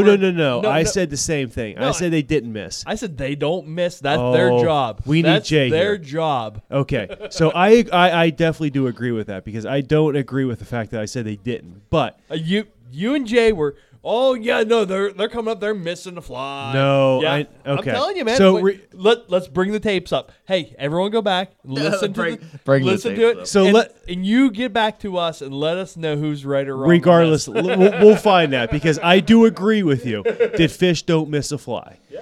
And they don't. And that's here's their why. job. That's their meal ticket. Exactly. And we're going to go back to like what he, and I'm going to bring him up again because he had a podcast on the Saltwater's Edge. Excuse me. And he said, you know, Wait, you listen to Saltwater's Edge, but you don't listen to our show. no, I don't listen to our show at all. And the only reason I listen to Saltwater Edge is because somebody said Kenny Abrams is on there, and I immediately tuned in. And so be it that I've listened to it 3 times. I have listened to it over and over because there's so much to be learned from that guy. I absolutely love the aesthetics of just pure bucktail, and that's what he understands. And that's what he fishes. And that's what he said. Fish don't miss a fly. Think about it as like a hot girl. You're coming up to her, she looks hot, and all of a sudden she turns her head, and you're like, oh my God, and you turn off. Same with a fly. They come up to it, they're ready to eat it, and then all of a sudden they look at it and they're like, oh, they turn off. They turn off Was because it, oh my God, she has a dick? Or they turn off because of 2 reasons. It's either too flashy or it's got too much in it, meaning it's got too much feathers, it's got too much flash. I it's got wish too you much- were on the show last week with Russ Madden because he was like, "There's a time and place for deer fur. It's not all the time. Correct. Yeah, it's And not that's all the time. 100%. Yes. And And I especially, know that's all you do is deer tail. and exactly. But there's a time and a place for other materials. Absolutely, and I won't disagree with that whatsoever. I'm an advocate of bucktail because I love it, and I love just the simplicity, and I love how you can take it in so many different variations and perfect it. But with that being said, I personally believe that if I manipulate in different ways, I can find a way to catch a fish. But with that being said, there's always a time and place for it. So, like he said, it's not always. There's a fly that you can make that'll always fit that agenda. But That's called the Murdish minnow. and maybe it will be. But so let's take a Murdish minnow. That fits my mini. Let's take a small fly. You have a Thunder Creek or a Clouser. Let's take a bigger fly. You have a hollow. You have a bucktail deceiver. You have many different varieties of just bucktail. Yeah, but they're not the same as throwing a wrapped. Okay, so let's hit Predator on wrap that. or- Let's hit on or that a, though. a swinging D or a game changer. But- they're not the same. And I'm not going to disagree with you, but let's hit on that. And they don't have the same. So let's take 'em- densities- let's They don't take 'em- have the same densities and buoyancies and swimming profiles. Okay, and I'm not going to disagree with that. But what I'm going to say is, you take my mini and you take a Murdich. There's zero difference. There's Zero. no there is a difference between Where? the head profile for one. 100% because your head isn't made of Vestas. But That's a murdage. but I'm just saying that no. the density of the fly is totally different. Okay, and that may be, but then I'm again, not saying your fly doesn't outperform a murdage. I'm just saying there is a difference in and, the fly and I'm not saying the that swimming- anyway, because murdage has been proven for how many years, so I'm not going to disagree with it proves it or not. But let's just say the fact that you take a murdage minnow with Estes and you take a mini, and you look at them too. They do the same thing in the water column. They pause, they hang. And I'm asking, and I'm not disagreeing. I'm only asking. No, I'm. This is where you're gonna love this. Go ahead. Your fly hangs better than a murdage minnow does. A murdage will kind of cut and sink. Okay. Your fly will cut and pause because it has the deer hair head. Yep. So, like I said, they all have the time and the place. Okay, so Where so your then what you're saying is you think that dye pattern where it dies down towards the bottom, that's where it kills and it's killing itself and it's dying down. That's where you get to eat. Sometimes yes, and Okay. sometimes your fly, the mini, will pause and smallmouth strike on the pause. Okay, we so know that. With that being said, for a do you goddamn think fact. maybe let's take a mini minnow where you take a minnow pattern, you drop it down to 4 or 5 inches. Minnow pattern. So a minnow you pattern talk- with the eyes, with the with the eyes UV. and not the deer hair head? Correct, with the UV. So then instead of it hovering in that pattern or in that water column, it starts to head drop and it keels and it drops down like a murdage will. Do you think that then in turn? But for what it is, just wrap Estes on a fucking I'm hook. not saying that. You I'm know not what I saying mean? that. But I'm saying in You know what I correlation. mean? Yes, I do. But I'm saying in correlation. Do you Yeah. think then in turn does that cause the same reaction out of a fish that let's say that a murdage does? I do think your the one with the slick back head with the eyes will have the same swimming pattern as a murdage would, where it would kick to the side and die and put the head down and kind of like go with the current. Whereas you have a mini and a minnow. Okay, the one with the bulk head. Yes. It will like It'll hover. It'll stay hover. right there. In moving water, it does it way better than it does in Yep. still water, and it will fucking hover. And that hover is the strike point for the smallmouth. You know, you strip, little boop, boop, boop, boop, boop, and then pause, boom, and then that's when they hit. Yep. You know what I mean? Boop, boop, boop, boop. Hit. I guess you got to pause for them to hit it on the pause. And again, and Exactly. and the only reason I'm asking that is because there is ways to manipulate bucktail in order to make it do what you need to do. But There is. you've got to figure out how to do it. And not only do you do that by manipulating the fly, but you do that by manipulating the line involved with it. So if you're looking for that action, you can also throw a full sink on there or a sinking line, a 357, rather than an intermediate or something like that. So then instead of the fly hovering there, it drops its head down and it brings it down into the column. And again, I'm not disagreeing by no stretch. I 100% I agree with what you're saying. I'm just stating I agree to disagree. I'm just stating that there is ways to take every single pattern that you take and you can manipulate it in order to do it with what you do. And the reason Add a I say split that is shot. because instead of copying what everybody's doing out there, take that pattern and try it different. So when I say that is let's take a minnow or throw a little bit of foam in it. What's a foam going to do in a minnow right behind the eyes? It's going to hold it like a mini will.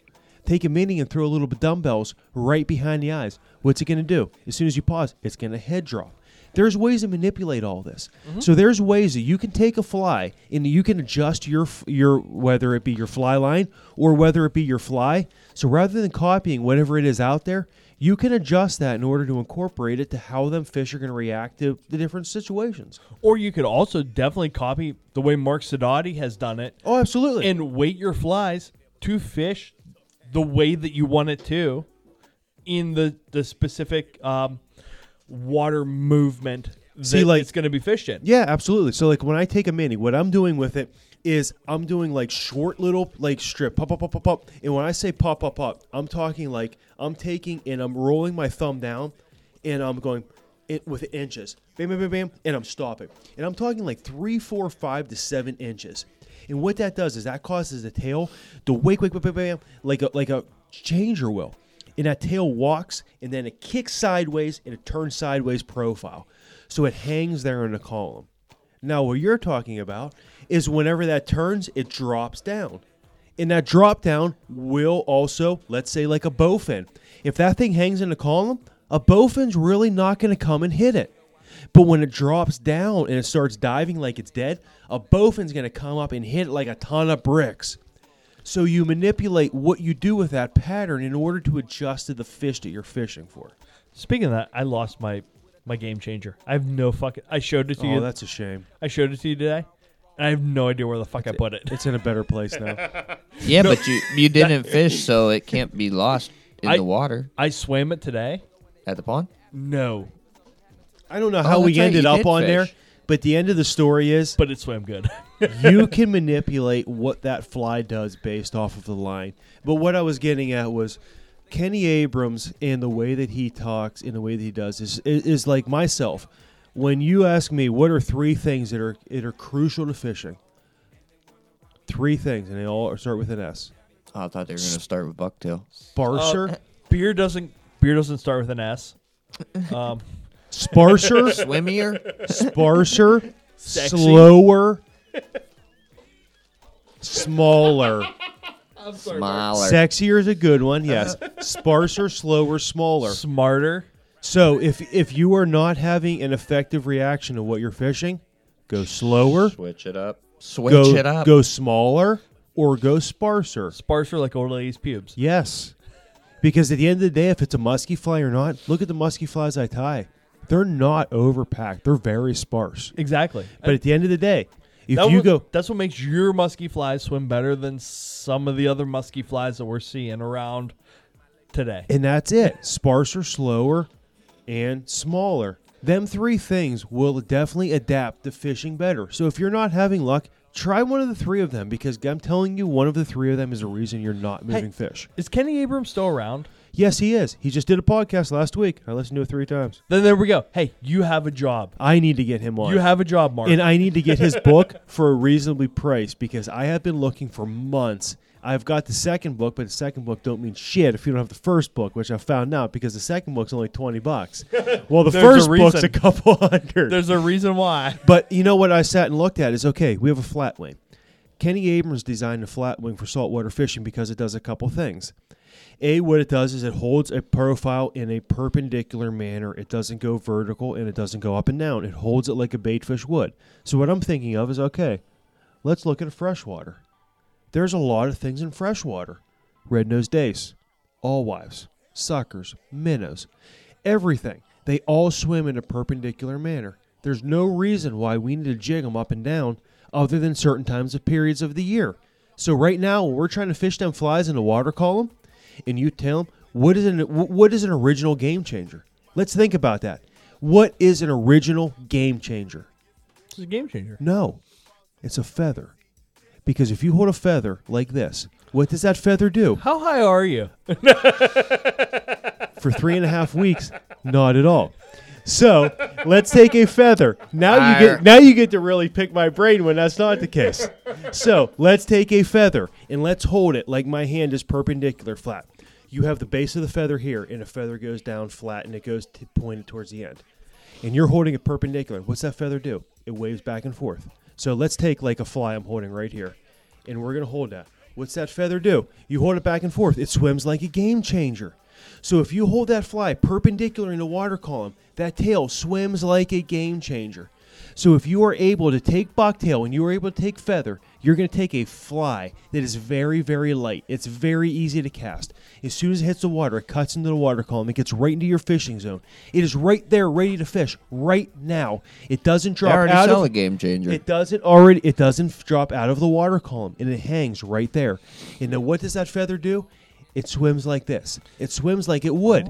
So all you need to do is keep it right in the face of the fly, or right in the face of the fish. What's the fish going to do? It's going to eat it every freaking time. There's a time and a place for it. There is the time and a place. But what I'm saying is, I'm not going to say that's going to take the spot of a game changer. Matching your but you lines haven't and tried all that it. fun But you stuff. haven't tried it yet. Mark, I've fished fucking those flies for my entire life until the game changer came around. We haven't Whoa, fished whoa! I'll effectively, show apparently, you the flies you used to fish, buddy. because I've only fished these flies and I haven't fished game changers, and they work just as damn good. Exactly. So- you haven't fished game changers. I have, but it's but sparsely. But what I'm saying But is, what I'm saying is, there's a time and a place for everything, and it's called college.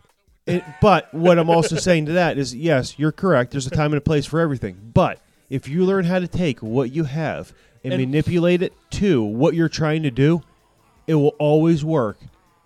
And don't get me wrong, I'm not trying to discredit what you're doing with the deer tail or deer hair.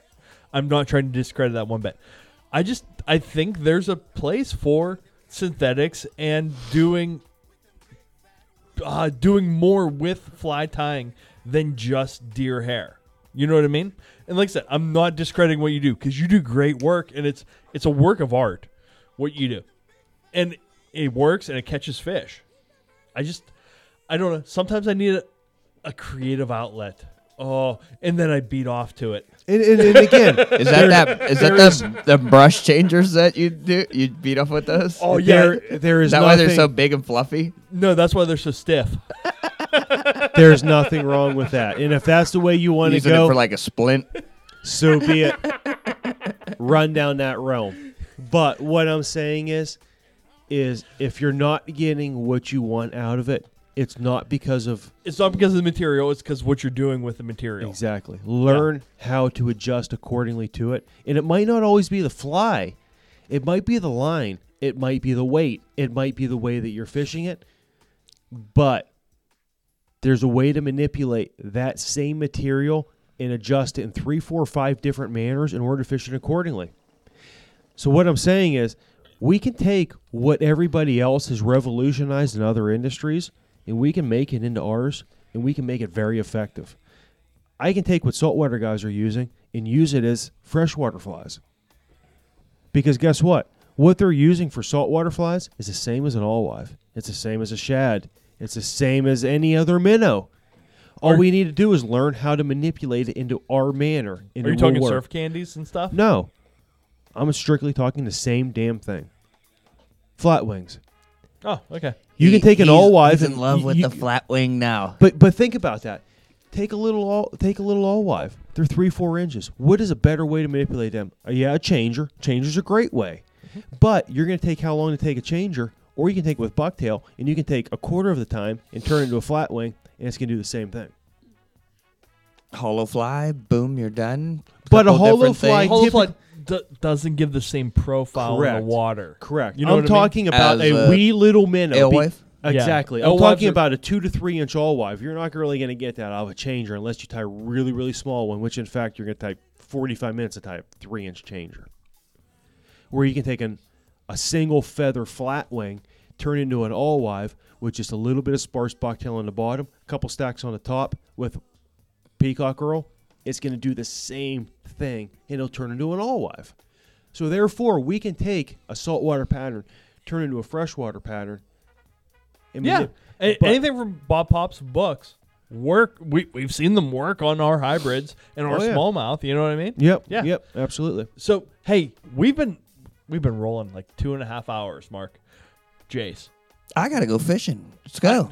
I gotta go beat off, man. It's fucking midnight turn. The walleye are everywhere on these lakes. Is that gonna be with that stiff game changer thing you tied?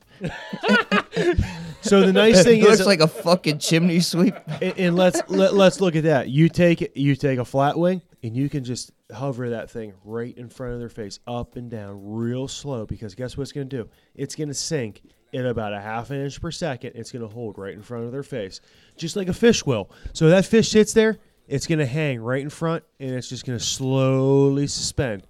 You can catch all the walleyes you want with them. That stuff in your hand is great material. It's not great Are body. you girls gonna use it? Because I already No, take did. it. Take it. I used some already, man. I don't care how great it is. I I took- turned fucking coal to gold. God damn it! I took the pearl already. But no, that stuff is great. But I like it flash. doesn't make like No body. Bodies. To it. No. You know there's what I no- mean? You could throw it under some under like in a bucktail and head or stuff. something. Throw it Yeah. up or wrap it around It's a a good lid on prop. a head or something. Yeah.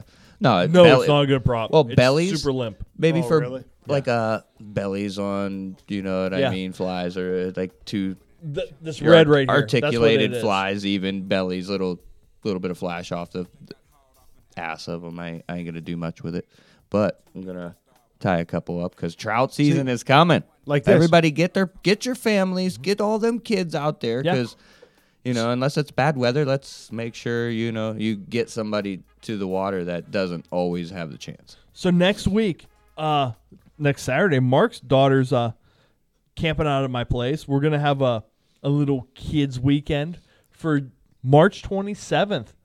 Youth Day. My Youth daughter's going to fish with you while I go for bowfins. exactly. Youth Mentored Fishing Day, Trout. March 27th. And I'm going to take You're- this you're fly I'm taking her- holding in my hand by Forestry and Fish, and I am going to catch a couple fish, and it's going to be destroyed. I'm going to Do send him it. a picture I of hope what it- it looks like, completely decimated. I hope it's a bear hook by the time you come back next Sunday. Chad, you're And- not trying to recreate what we had when we were kids, right? No, the no. night before, No, as I'm- you mentioned last week, These kids will not be in their Gutchies, unlike I was at Jay's cleaning house. mealworms up and shit. I am gonna spend the whole week tying spinners up for the kids though. So, like Jay said, it's hard for kids to watch bobbers if they can cast and reel. I recommended only if you want to catch the big one. Baby Rapella, and go ahead and throw a split shot in front of it because why them fish eat all the time. Like that guy we had on said, it don't matter what you throw in front of it. It might think it's like a pebble from the hatchery, and Exactly. and then eat that little fire tagger. Like that Rapella. guy we had on. Yeah, that guy. That guy that know way more than we could ever know about fish. You mean Jared Sayers? Yeah, he knew it all. So kudos to that man. Hey, and next week I'm going to be on the Empty Flask podcast. So if you guys want to check out me on another show, oh look at that. Empty flask. Yeah. So we're gonna be talking about some barbecue and some fly fishing and all that happy I'll bullshit. be on the week after. I think was that first You're- week of April. You're in Easter weekend. So all right, man. Well, hey, tonight's show has been brought to you by Predator Fly Gear. Check them out, predatorflygear.com. Arex Hooks. Check out Mo and the guys at Arex Hooks. Sims fishing products. Roll. Hey, Keep them going. tonight's show has been brought to you live from the Urban Fly Company studios. Check Mark out at urbanflycompany.com. Yeti. Built for the wild. Why not fishing in their app, The Dock? Hey, please go check out our boy Ryan Evans at queencityguiding.com. Why not fishing? In their app, The Dock. Dock.